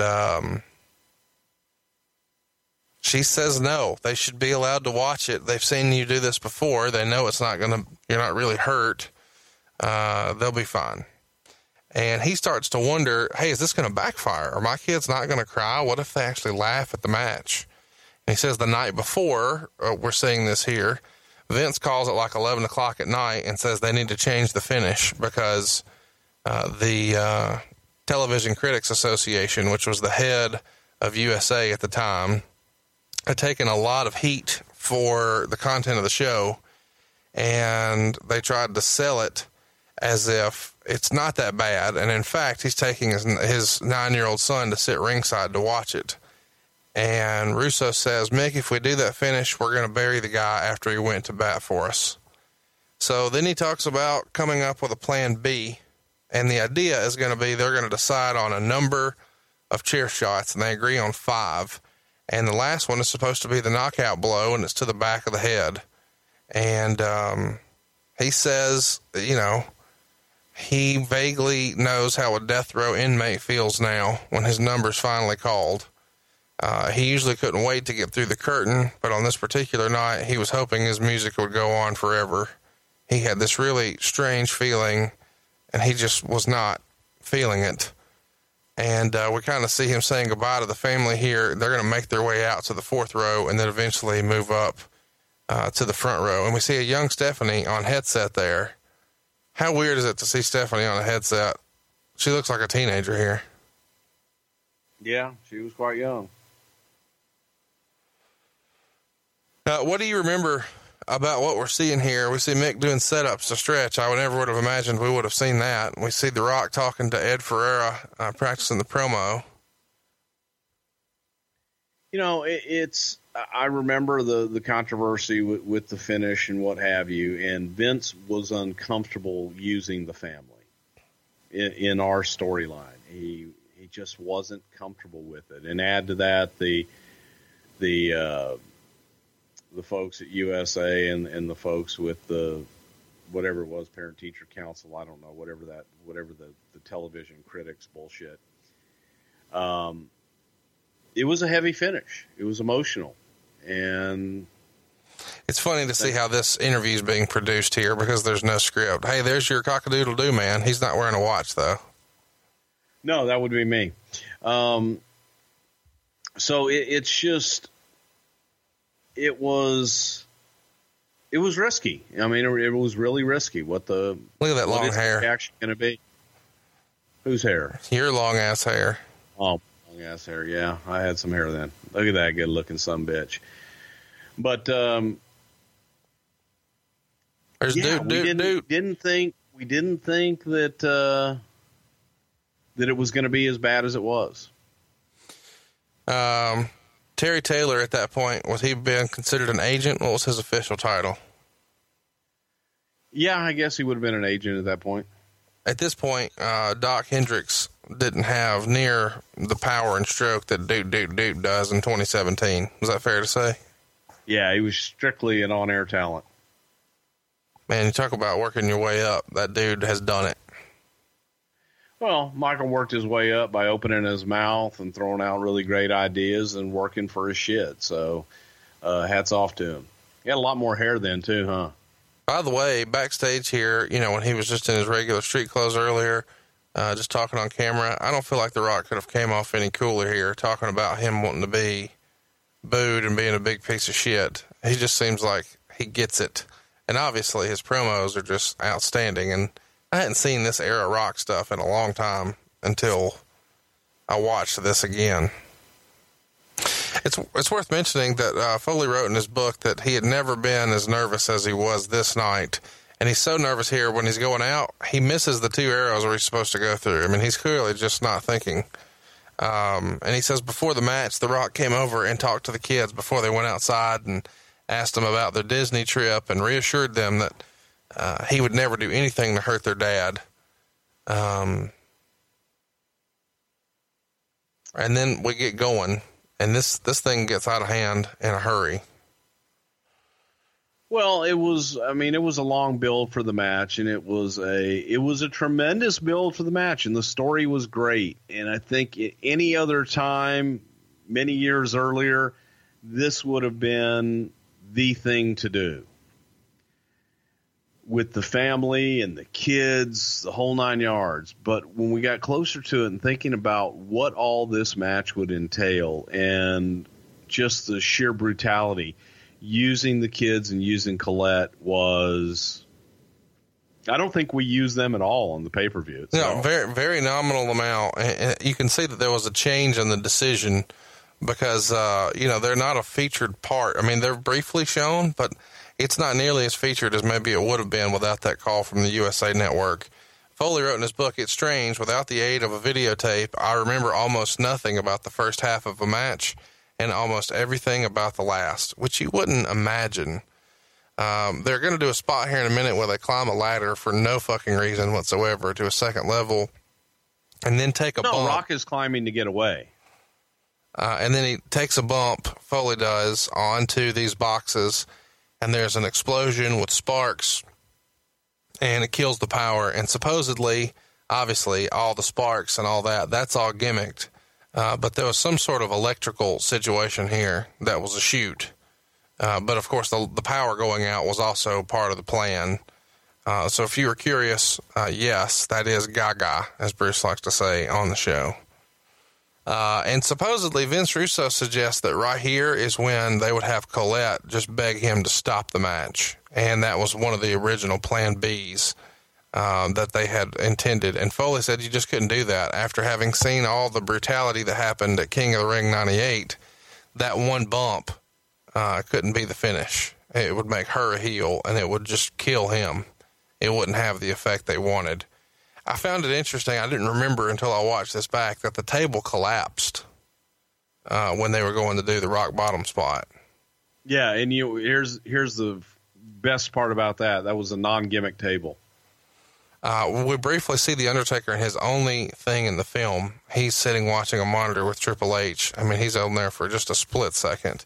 You're going to see a clothesline from The Rock here in a minute. This dislocates, or they didn't show it. That dislocated Mick's jaw, and he said that his jaw would dislocate often. You see Jim Ross feeding Michael Cole lines there, and they do a people's elbow on top of the chair on top of Foley's head. Foley turned his head so it wouldn't go into his face, but he said all of a sudden that silly move didn't feel so damn silly when they had the chair there. This chair shot here, he says, is the hardest chair shot he's ever had in his entire life. He never normally sold the first one because he had taken so many, he would shake that one off, but that one took him down to his knees. And it was supposed to be a minute in between. Instead, it was seconds. And you see the second one there. He says it knocked him off of his knees and onto the ground. But the third one is the hardest chair shot he ever received, even harder than the first one, and sent him down to his back. And it also opened up a cut that he had from several days earlier, but it tripled it in length and depth. So now while they were freaking out about, and there you see the family scurrying away. They've clearly had enough. The kids are screaming. They're done. Dewey's shaking here, and they're taking him out of here. And Foley wrote in his book, once again, I wish I could say my mind was on them, but I was oblivious to everything but the match. If it had been 5 months before I saw Barry's footage of my family, the impact the video had on me made those chair shots seem weak in comparison. He says that he had underestimated the impact. Let's hit pause right here. They're helping him to the back, so let's hit pause. He says he underestimated the impact that the handcuffs would have because it, in his opinion, altered his body's ability to give with the blow and thereby cushion the impact. He says every chair shot hurts, but these were extraordinary. And it was supposed to be 5 shots, and that's all that they had discussed beforehand. And he says it took 6 more to get him up the aisle, and his children are screaming, blood's pouring down his face. And he says the theory that he had of the anticipation of the shot being worse than the actual shot, that theory was trampled, and the shots were much worse than the anticipation. And they came very quickly with a minimum buildup. And after 8 shots, he turned his back to The Rock and began stumbling up the aisle. And this was supposed to be a nonverbal cue for The Rock to hit him in the back of the head to quote unquote knock me out and just end the massacre. But by this point, he was done. And he talked about earlier, he was supposed to sell these chair shots a little more, but since Rock hit him so hard, he bounced right up defiantly and he was angry. And when he kept feeding into that anger, Rock fired back and was firing him harder. And he wanted it to end. So when he starts down the aisle, he's trying to get it to end, but instead, The Rock doesn't pick up on that cue and runs around in front of him and smashes him over the head again. So if his goal was to show the mean streak of The Rock, it was achieved. And then he hits him with the crushing blow in the back of the head for the knockout. And then while Mick is laying face down, of course, they play the tape over the loudspeaker to say, I quit. And that was the way they kind of screwed him to say he didn't really quit. And they just played the tape, and they show that the next day. But where we paused right here, we see the guy that most of us know as the WWE doctor or head trainer. What's that guy's name? Francois? No, he was a fucking Francois Petit. He was, I don't know what the hell he was, but he's not a doctor. Well, let's run through what he is. He was Sub-Zero in Mortal Kombat in 1995. Yeah. How great is that? Did you know that? Yes. I don't know why, but I found that hilarious. Yeah, he's a chiropractor. There you go. So, but you know, you talk about all that stuff, and I'm going to sound like I'm defending Rock here, and I am. But the way Mick did feed into it, and Mick kept feeding into it, whether he's angry or whatever. He's supposed to hit him. Is that as if I'm a heel and the babyface keeps feeding into me after I'm giving you these shots, I'm going to continue to give them to you because I think you want more. If you're feeding me, by God, I'm going to go keep giving it to you. So it was excessive. If they had only done 5 shots, I do believe that this may have even been more impactful. If they had done the 5 shots and Mick sold all 5 of those shots as if they were the most incredible things he'd ever been hit with, then I think it would have been more impactful than doing the however many shots that they did do to the head. They were brutal. Brutal. It was painful to watch.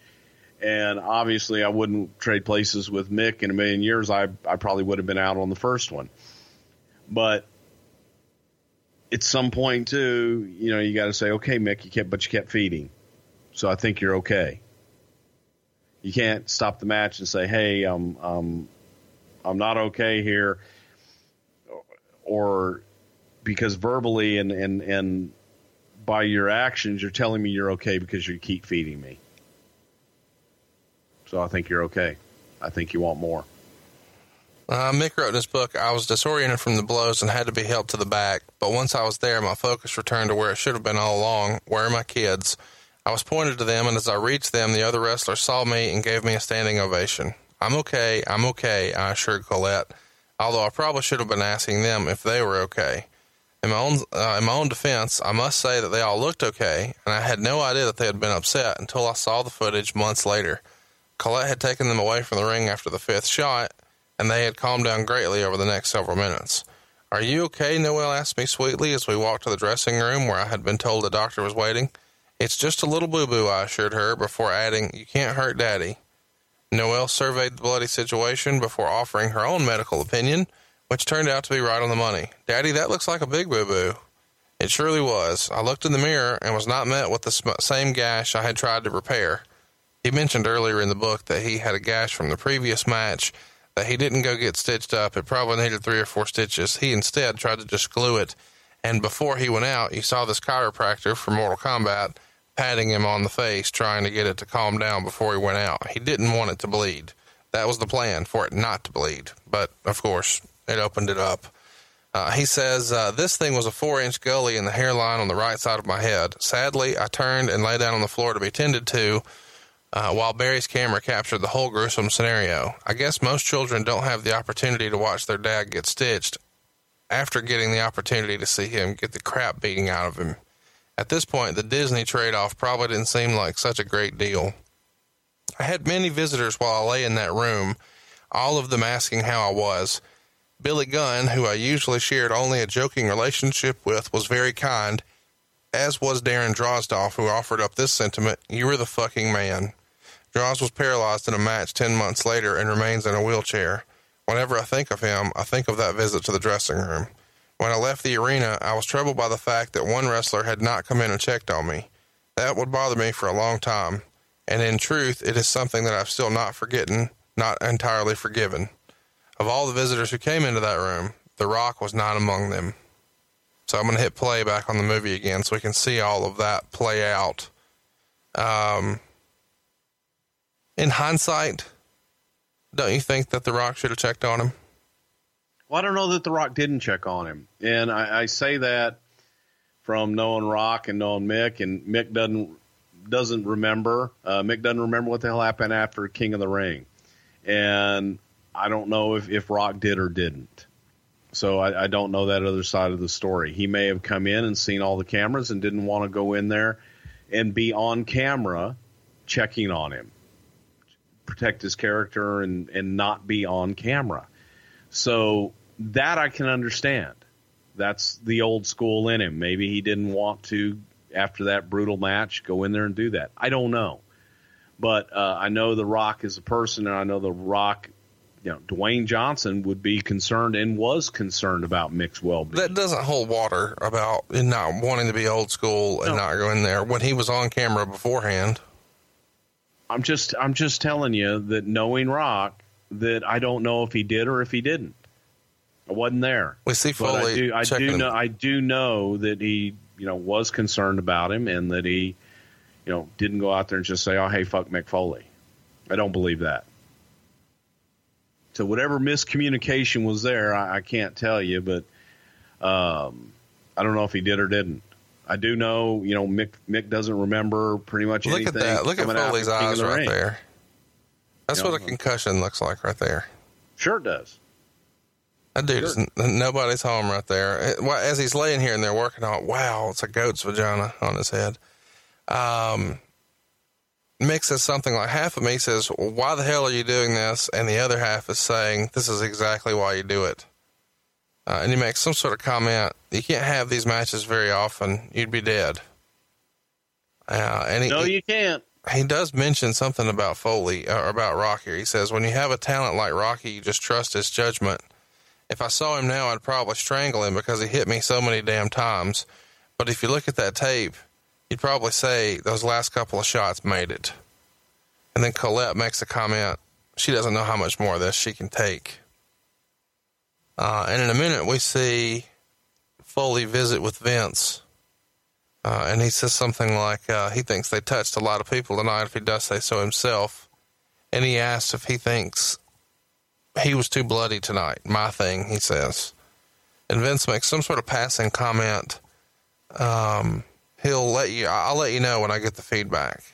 And this is all happening as Vince himself is being stitched up. And Vince asks about Foley if he feels okay. And Mick says something like, for every one person who thinks it was too violent, there are probably 20 who like it. And Vince believes that the character won't die. And when they get the story of how you were screwed, that's show business. And Mick asks if they had fun, and sarcastically, Colette says, so much fun. And then we see the footage of Barry going to visit in Florida and show Mick the family watching the match for the first time. And as he does, Mick says that he felt guilty and that he felt like watching this, that his priorities were out of order and that he was a bad dad and he felt like a bad person. And it turns out maybe he will be the guy known for pulling a sock out of his tights for the next couple of years, because nothing's worth that and he'll never do it again. He wants his family to have the last laugh. And when he was on Steve Austin's podcast and asked about this particular match, he said that by the time he was in the back with his kids, they were just saying boo-boo, and he didn't know how badly they were affected until he saw this tape. But by that point, the kids were already over it. And Austin kind of wondered, were the kids scarred by this, seeing their dad beaten like this? And he said no, that kids are pretty resilient. And Austin kind of laughed and said that was a bullshit standard answer. Do you remember having a conversation with Foley about this specific match and about, the fallout, so to speak, from this? I've had discussions with Mick about, not only this match, but the Hell in a Cell and different matches in general that Mick has done, some of the crazy stuff that he's done. And Mick is a good dad. I do believe that that's how Mick feels, that kids are resilient and that when you explain life to them and you explain things to them in simple terms, that they get it. They probably are a lot tougher than we give them credit for. Doesn't make it easy. Not saying it wasn't traumatizing, because that was traumatizing for us to watch. That was brutal. And so, for your child to have to watch that and sit there and go through it, it's a little different, but I do believe that, Mick Foley, the guy that I know, is a good dad and good husband, and didn't go in with that intent in any way, shape, or form, and probably did feel extremely bad that his kids had to witness that. There is a director's cut version of this movie, and on it, Jesse Ventura and Mick Foley do the commentary, and Scotty 2 Hotty points out to Foley years later that he had been really rough on The Rock when he did cut that alternate commentary.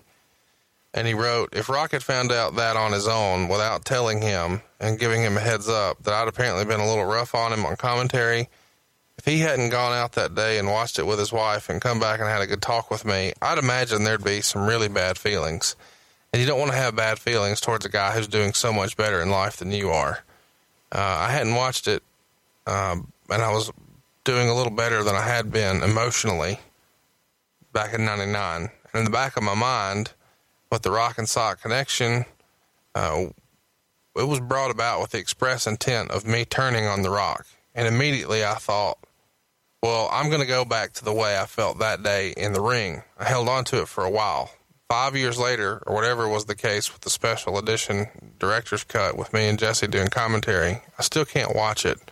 I don't want to hear what I said. Scotty came up to me and said, I watched Beyond the Mat. You kind of buried The Rock. And I went, I did? How bad? And he was like, pretty bad. So I went up to him, and that's the way I like to be, is honest with the guy. He actually went out that day and got it and watched it with his wife. And he said, you were pretty rough on me, but I could have been a little more. He felt bad about the way he came across. And that's the way you do things. You sit down and talk them over. We came to a much better understanding, and we were able to much better appreciate what we had done in the ring, both as partners and opponents.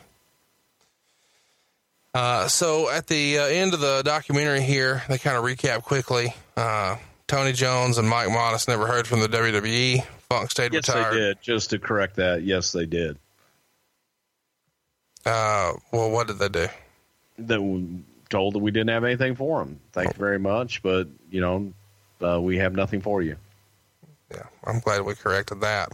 Well, I mean, he says they didn't hear from us. So they did hear from us. The gist was they never got hired. I knew what he meant. I don't say that, but don't say that we didn't call them back.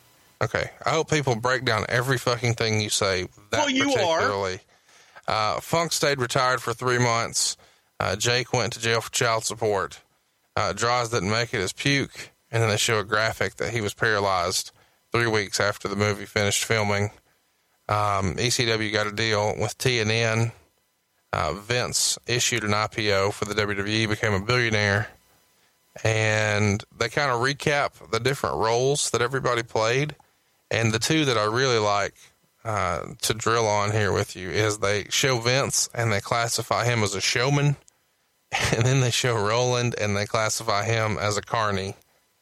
But he says, for the most part, they're people just like me and you, except they're really different. That sums up professional wrestlers. Wouldn't you agree? That's pretty accurate, yeah. Once the movie came out, Larry King Live had Roddy Piper on, and he says that Beyond the Mat was the best documentary ever made on professional wrestling. And Hulk Hogan, of course, said he'd love to be in the next one should Blaustein ever make another one, which isn't going to happen. Let's talk about kind of the fallout from this. We just mentioned that Vince tried to throw the block on it. Do you remember there being a concerted effort to push it down? When did Vince kind of change stances? He was all for it when he was in second position, but then wasn't when he was in first? No. He was all for it to be a documentary. He was never for it to be a theatrical release. There's a big difference.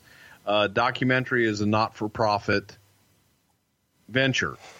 When it went theatrical and they were charging people and they were gaining profit from it, they were gaining profit off of our stars. Who was on the poster? Rock, Mankind, and Funk. Exactly. So you got our talent on your poster promoting a movie, and we didn't participate in any of that.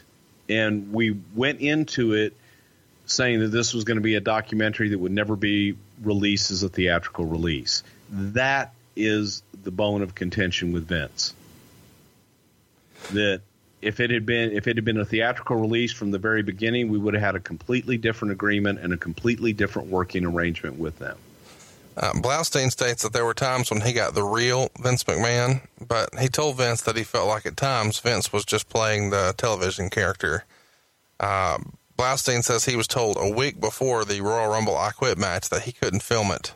So he called Vince, who initially stood by the decision to not let him film. And Blaustein says that you're just trying to be like your on-screen character, and you know deep down that it wouldn't be right if you screwed him over and prevented him from filming that match, as crucial as it was to the documentary.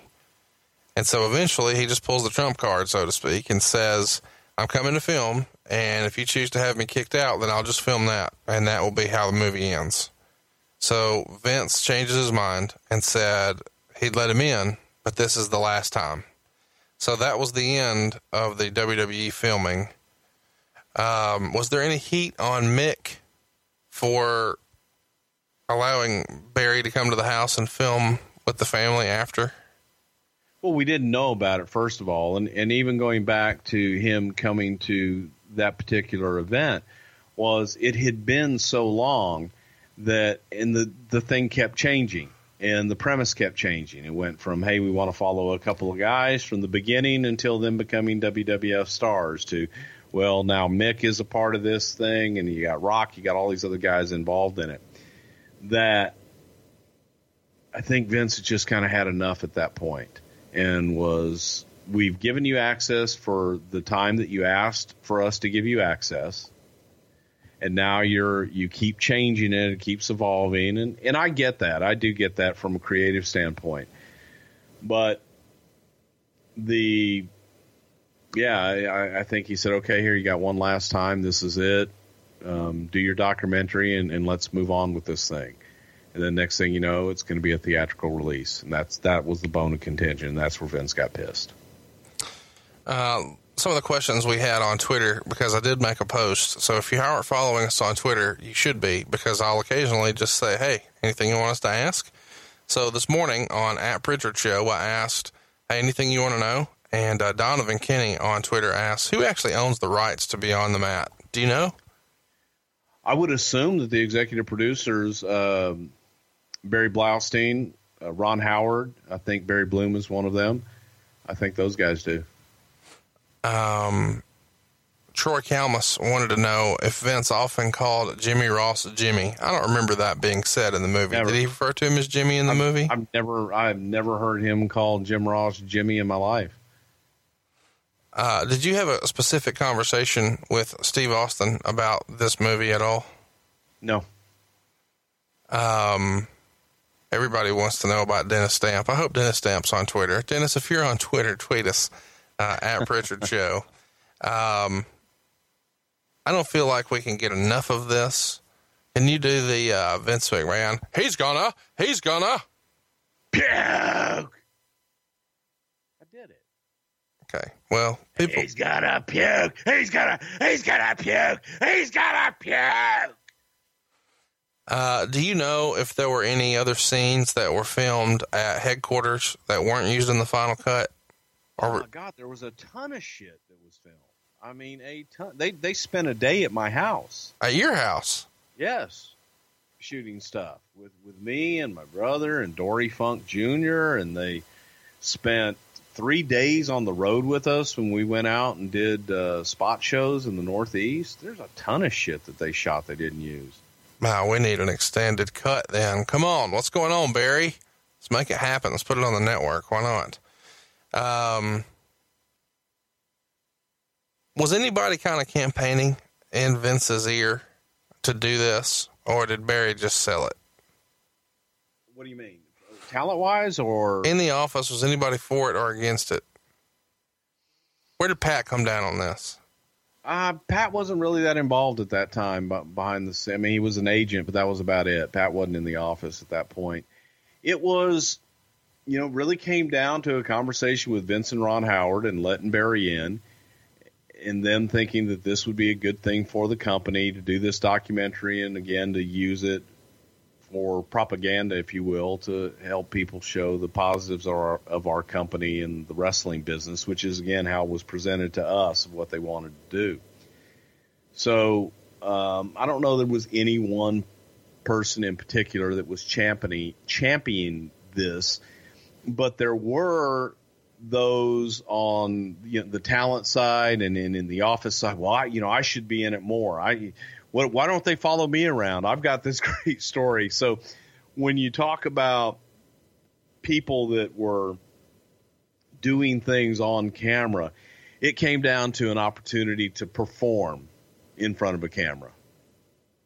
So, Jim Ross doing interviews, Jim Bell doing his, interview in his office and Vince. That was people performing. Brian on Twitter wants to know, Jesse Ventura name dropped Blaustein at WrestleManias 3 and 4. Was he going into business for himself? No. They were friends from Barry Bloom. Blaustein was a writer on Saturday Night at that time. Eddie Huff wanted to know if Vince campaigned or would have liked for Marc Mero to have been featured. I have absolutely no idea where that comes from.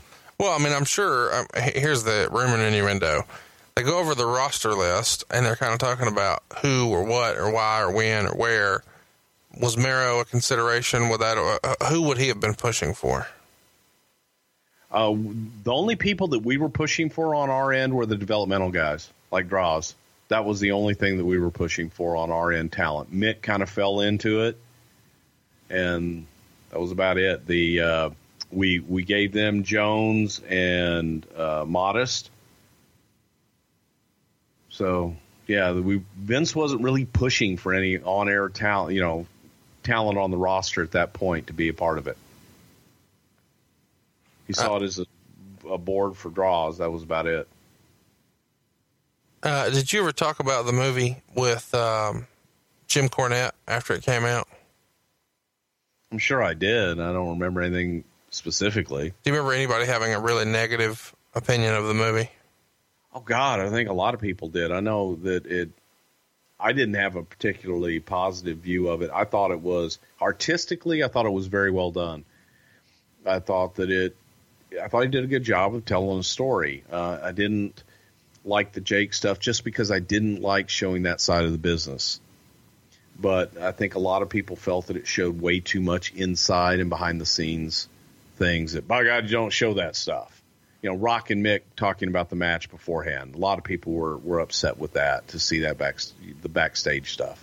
Do you think they were fair to Jake, or do you think they were kicking him when he was down? Kind of a little bit of both. Little bit of both. Well, anything else you can tell us about all things beyond the mat? Overall, they were pretty easy to work with, but like I say, we were of the mindset that this would be a good vehicle for us to get some up-and-comers out there and to tell a different story. And the thing just changed and evolved as we went along, and we got a completely different end result than what we were originally pitched. And that shit happens. So, que sera, sera. Well, we'll see you back here next week for Doink the Clown on Something to Wrestle With.